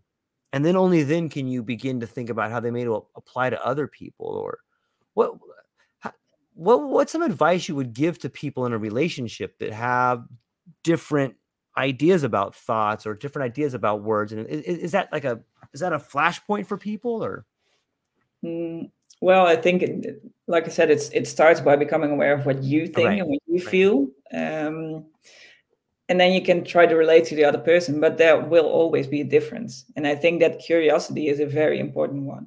That the moment you disagree and you get stuck in the argument of he never does that or she never does that, the other person will feel offended and pull up a wall, and the connection is gone. But the moment you're able to ask each other questions out of curiosity, like, hey, how does this work for you? Or how does it feel for you? Or when I say this or that, what is it triggering you?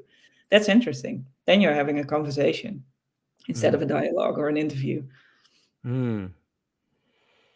Yeah. And I think the moment people get stuck in relationships, or they also get stuck in their own patterns and their own defense mechanisms. And sometimes you need to break down the wall a bit to create a curiosity, because if people are really angry, they won't be curious. Then it will take some other work first. But I think in the end, that curiosity and asking each other questions and wanting to explore together, that's a very important one. Yeah. Do you see, I mean, maybe it switches off from time to time, but do you think one is more prevalent? Couples that are actually upset with each other, or individuals that are self-sabotaging to get out of the relationship? Or are those two things connected? Oh, I think they're connected. Yeah. I think it's not that separated. because we all have our own individual history and defense mechanisms, and that all gets in action in a relationship. The relationship, I think, is the place where those buttons get pushed the hardest. So, yeah. And I think creating some oversight in that of, okay, what is my trigger? What is my defense mechanism? How does it work for you? And it all intertwines. And it can get mixed up very fast. It's so true. Yeah. And I think to me, that's also very interesting in non-monogamous relationships, because the one partner will trigger this part in you and the other partner will trigger a completely different side of you. And to me, as a curious person, that is very interesting. But I can also imagine that for a lot of people, that's way too much. That's a lot of thinking going on there. Yeah. But probably pretty rewarding too. I guess sometimes the more complex a problem, when it's working well, there's a higher sense of like a reward there. I don't know. Do you think that someone who is in a non-monogamous working relationship is in a higher state of awareness than someone that's in a traditional happy marriage? It's the same as what I said earlier, that completely depends on the individual and how you deal with it. So I think you can be very aware of everything around you in a monogamous relationship. I don't think that's that connected. But I do think that to be in a non-monogamous relationship and to make it successful, it requires a lot of insight in your own patterns and in what you feel. So yeah, that's definitely true. And communication is also a big one, because if you're not able to communicate, you won't be able to have a non-monogamous relationship, I think, a successful one. Because you need to set boundaries and you need to discuss, okay, I can't deal with this, but I do have space for this, and how do we communicate that? And yeah, people somehow have the image that when you're in a non-monogamous relationship, there are no rules, or that it's freedom for everyone. Yeah, that's not how it works. I think there's a very important set of rules, because everyone needs to feel safe.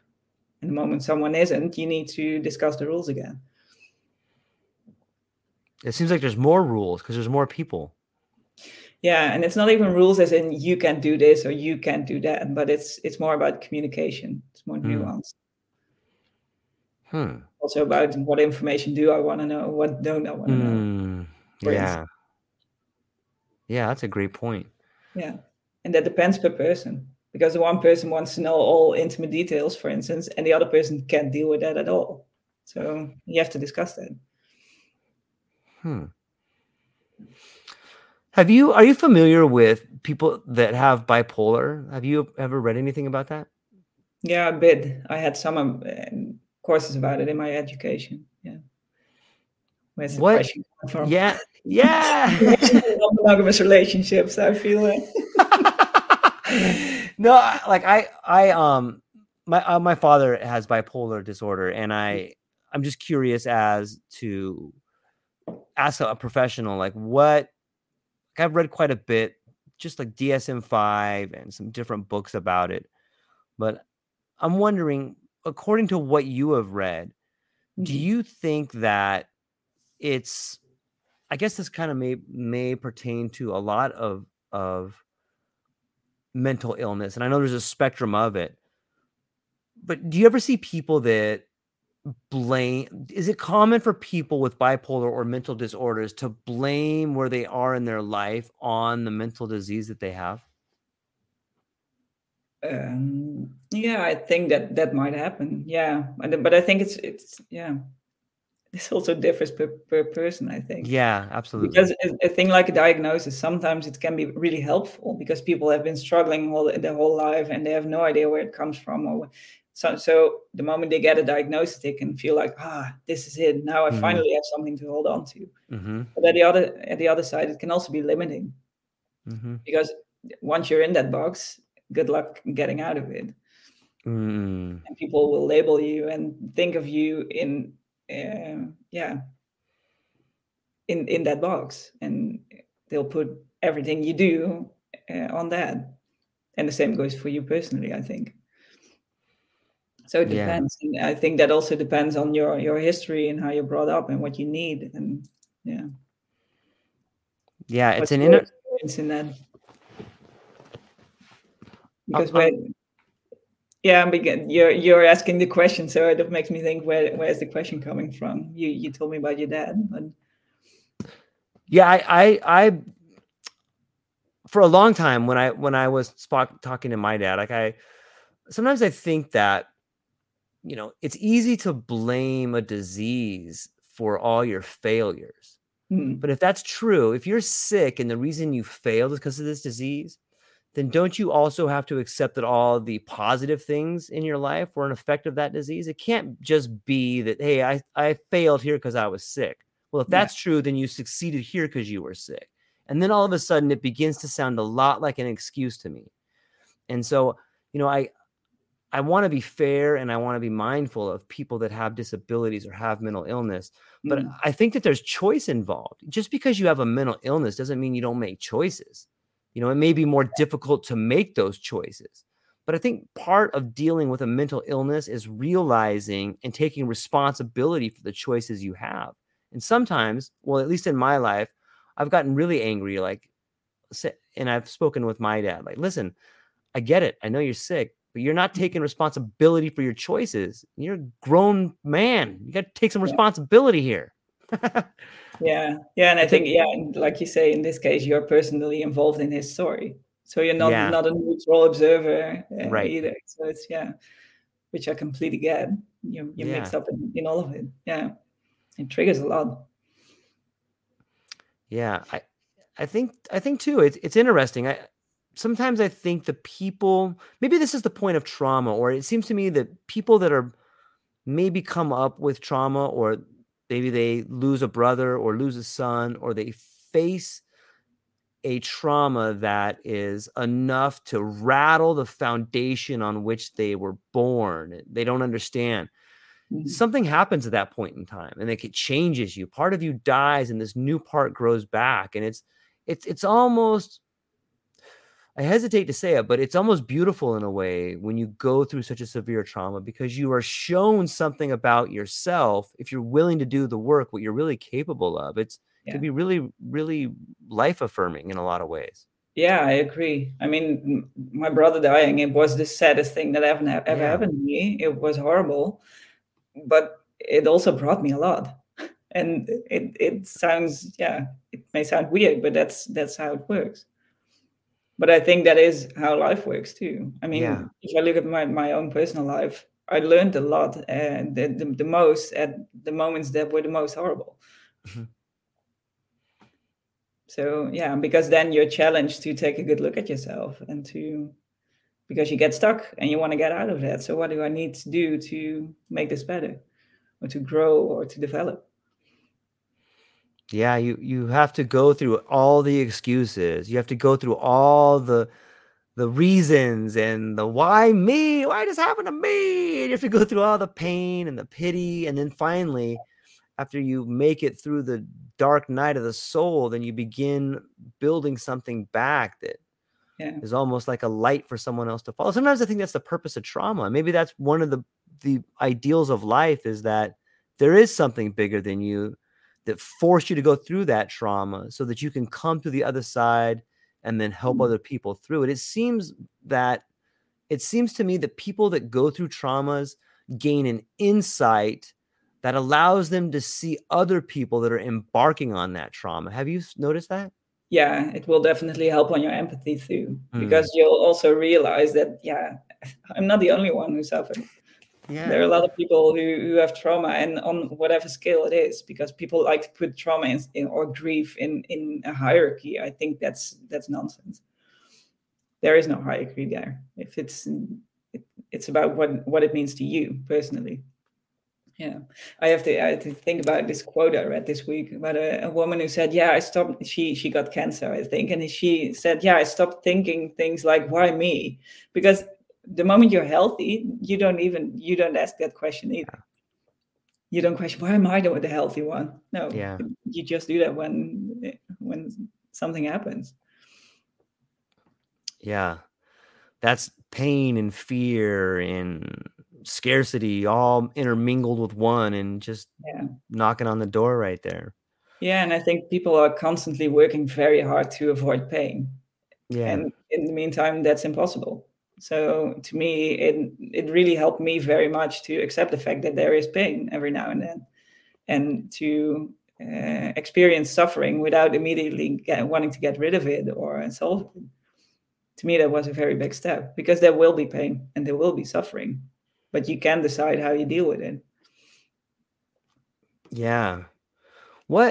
Sometimes I think that suffering is the ultimate stage for us, because it's where all the real growth is, even though it has such a negative connotation. Like when you think about suffering, you think about starvation, or for me, mental images come up that are, people that are unable to help themselves, but that's not necessarily an accurate image of what suffering is. When you think of suffering, what do you think of? I think that suffering shows us what we don't want, and that can be a motivation for what we do want and how we can create that. So in that way, it can be a huge motivator, because it shows us when we are, when we lose ourselves, or when we have pain, or when it makes us realize what we do want. And but at the same time, I also think that we can make our suffering bigger by thinking about it. Because the moment you think, oh, I'm such a victim, and why me? And when you make it bigger, it's not helping you. And you're creating this extra layer for yourself. Well, if you can stay close to the initial suffering itself, the feeling, the question of what is really happening right now, that's way more interesting to me. Because that's also the part where you do have some kind of control, of where you can take action. Because the more you get stuck in your head, the more you get away from the here and now, I think. So we all long for control and lack of suffering, but in the meantime, we are gone. It's an odd thought to think that instead of running away from suffering, you should be running towards it. Yeah. Yeah, it's very counterintuitive. People don't like to do that. But the other side is, once you have a taste for it, it's kind of it can be very tiring, by the way, but it's also very interesting. Yeah, that's where the life is, in a weird sort of way. Life is a struggle. Life is suffering. And some of the best advice I ever got in some dark times was that you can't control what happens to you, but you and you alone can control the meaning of that event. I remember hearing that and thinking to myself, like, wow, you can't. And that takes away the being inside your head, because it takes away all those giant whys and all those questions. You're like, okay, what does this mean to me? And as soon as you can begin ascribing meaning to an event, then you can begin to kind of control what it, then you have the control back, and you can, that meaning can be whatever you want.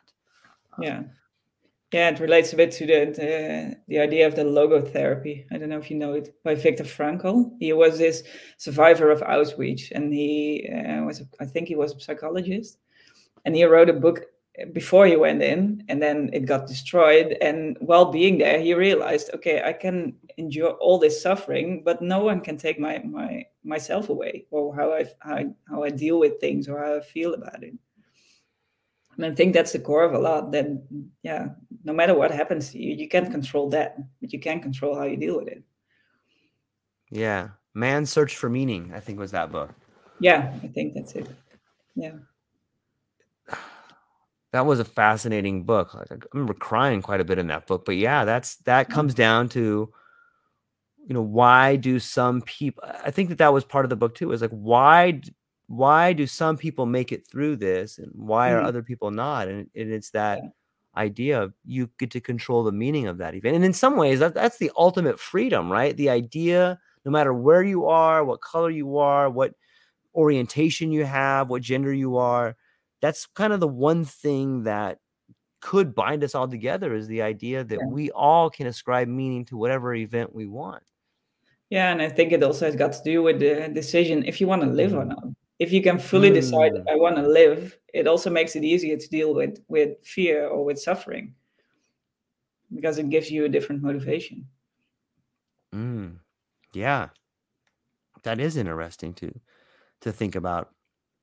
Do you think that one of the life-changing questions people don't ask themselves is whether or not they want to have kids? You mean that they don't ask that question, but they have kids anyway? Yeah, exactly. That's exactly what I mean.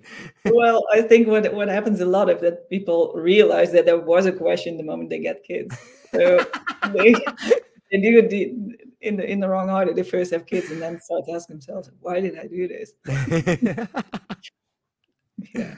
And I think in a way that's good, because if you know the impact of having kids before you have them, I think a lot of people won't have kids. Yeah. Yeah. But it has a huge impact. Yeah. It's and then now we're back to suffering, just like that. For you, that's suffering. Oh, that's good. Well, it is in a way, because I think that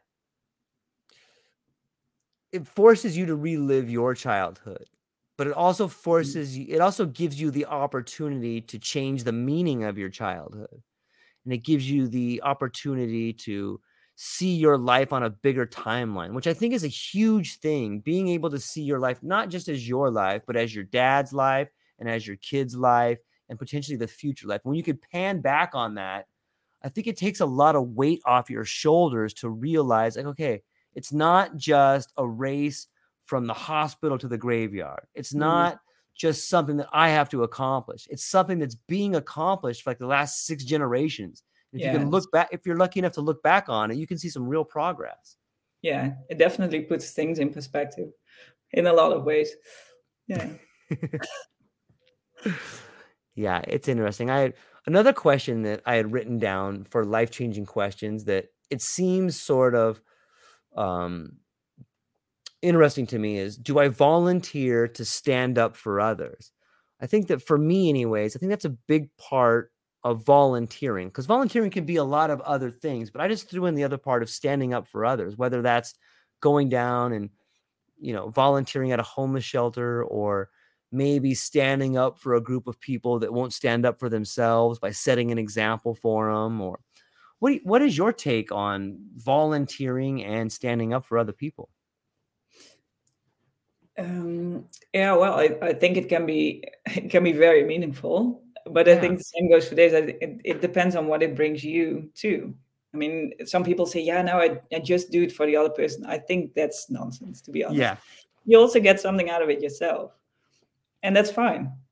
I mean, you want to be meaningful or belong or contribute something to other people's lives.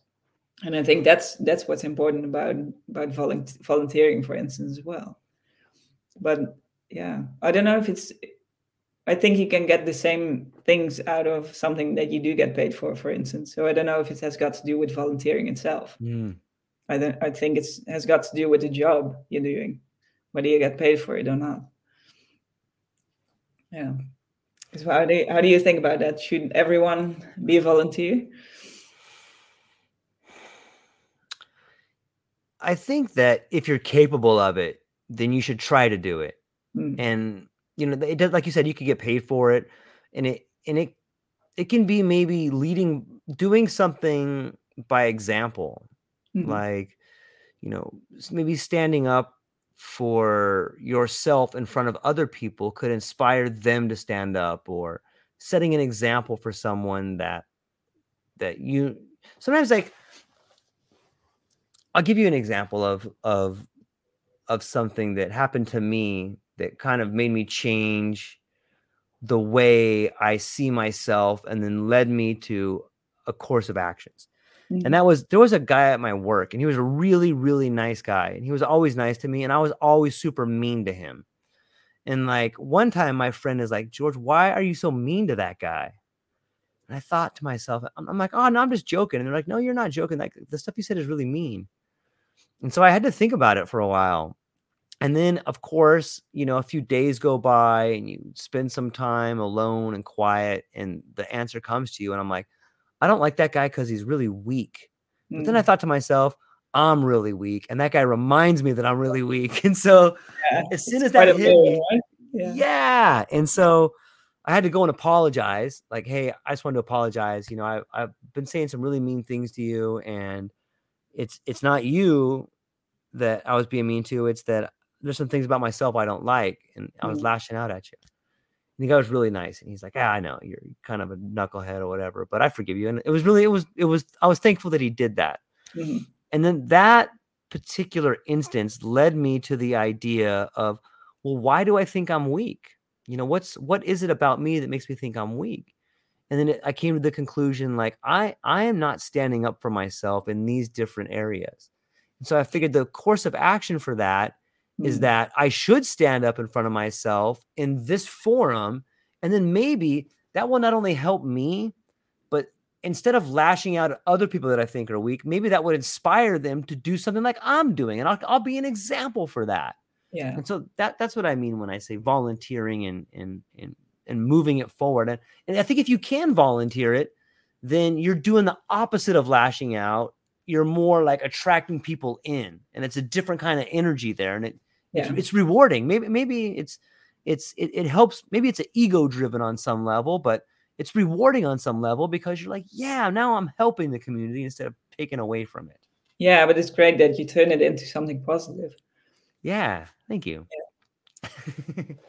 Yeah, but and yeah, what you say about the ego, yeah, of course, there's always ego involved.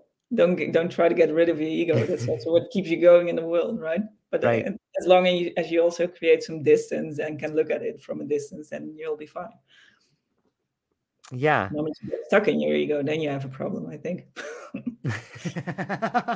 Yeah, I think we've all probably been there. I know I have definitely been in Mm. that state of mind at times. And do you think that the way we think, like, you know, we can go back to Freud or even probably prior to that, but it seems like the structure of the brain has been very similar for a long time. Mm. Do you think that the way we're thinking is evolving the same way we are as evolving as humans? I don't know if it's by the way we are thinking, but I do think that the set of rule changes because the culture changes, your Mhm. environment changes, so that influences it, and yeah, so that might also be influencing the way you think. Yeah, because you're not separated from your environment, so it will have an influence. Yeah. It's interesting to me to think about. Hmm. And I am having an absolute blast talking to you. I really thank you for spending some time with me. I'm coming up on 2 hours, and I've got other questions here, but I feel like I could be doing them better, but I'm getting a little bit tired right here. So Yeah, time I want, flies. I want, maybe you can come back in the future. We can talk a little bit more. We could have a panel of people, and we could have a discussion with more of us in there that would make the conversation even more entertaining. But Hmm. before I go, is there anything else that you want to cover before we go? Oof. I think we covered a lot. We Actually, did. time flies. I didn't realize it was already 2 hours. I Wow. know. I just looked Yeah. up too, and I'm like, oh man, okay. I before I let you go, where can people find you at? What do you have coming up, and what are you excited about? Where can they find me at? Well, they can check my website, so that's for sure. Yes. And I also do online counseling, and so people can also reach me from abroad. So that's also an option. I'm starting as a teacher this year at this place where I did my own education, so that's also interesting. Yeah, and I have all these half sort of plans in my head, but they're not finished yet. So I'm not going to tell you about that because I promise things that I can make true. So I won't do that. I love Let's it. keep that another appointment. I like the idea of that panel. That would be a really Yeah. nice. Yeah, Yeah. me too. It's really fun. I really enjoy our conversation. You're an incredibly interesting person, and I love the way you think about things, and it provides me with a different perspective. So thank you Thank you. for spending some time with me today. Yeah. Thanks for having me. I really liked it. Yeah, me too. Good. So I'm gonna close it down, but hang on for 1 second before you leave for our studio, because I want to talk to you for one more minute. Thank you, ladies and gentlemen, for spending time with us today. All of Anne's links will be in the show notes below. And if you're interested in our conversation, or she said something that you thought you want to follow up on, reach out to her. And I'm sure that she would love to talk to you for a minute. So thank you to everybody. Aloha. Aloha, everyone. Thanks for taking a moment to hang out with me in the True Life Podcast. I truly appreciate it. If you're taking some time to listen to this, whether it's your first podcast with me or you've been with me the whole way, I truly want to say thank you from the bottom of my heart. Additionally, I would like to try to inspire everyone. The world is a crazy place, and if you listen to your heart and you take some chances, I really think the world will unfold in front of you in ways you can't imagine. I've been doing the podcast for about 5 years. Last year, I decided to take the plunge. Well, circumstances dictated that I took the plunge, and I did. I've begun working on the podcast full-time for almost a year now, and it's been so rewarding to me that I would just want to try and inspire other people. If you have a dream, if you have a vision, follow the voice in your heart, listen to the song on the wind, and embrace the challenge. I think you're strong enough, you're smart enough, and you're good enough to make your dreams come true, but you have to believe in them. And I truly believe wholeheartedly that if you take a chance, a real chance on what is possible, then your dreams will unfold in front of you. Uncertainty can be a monster.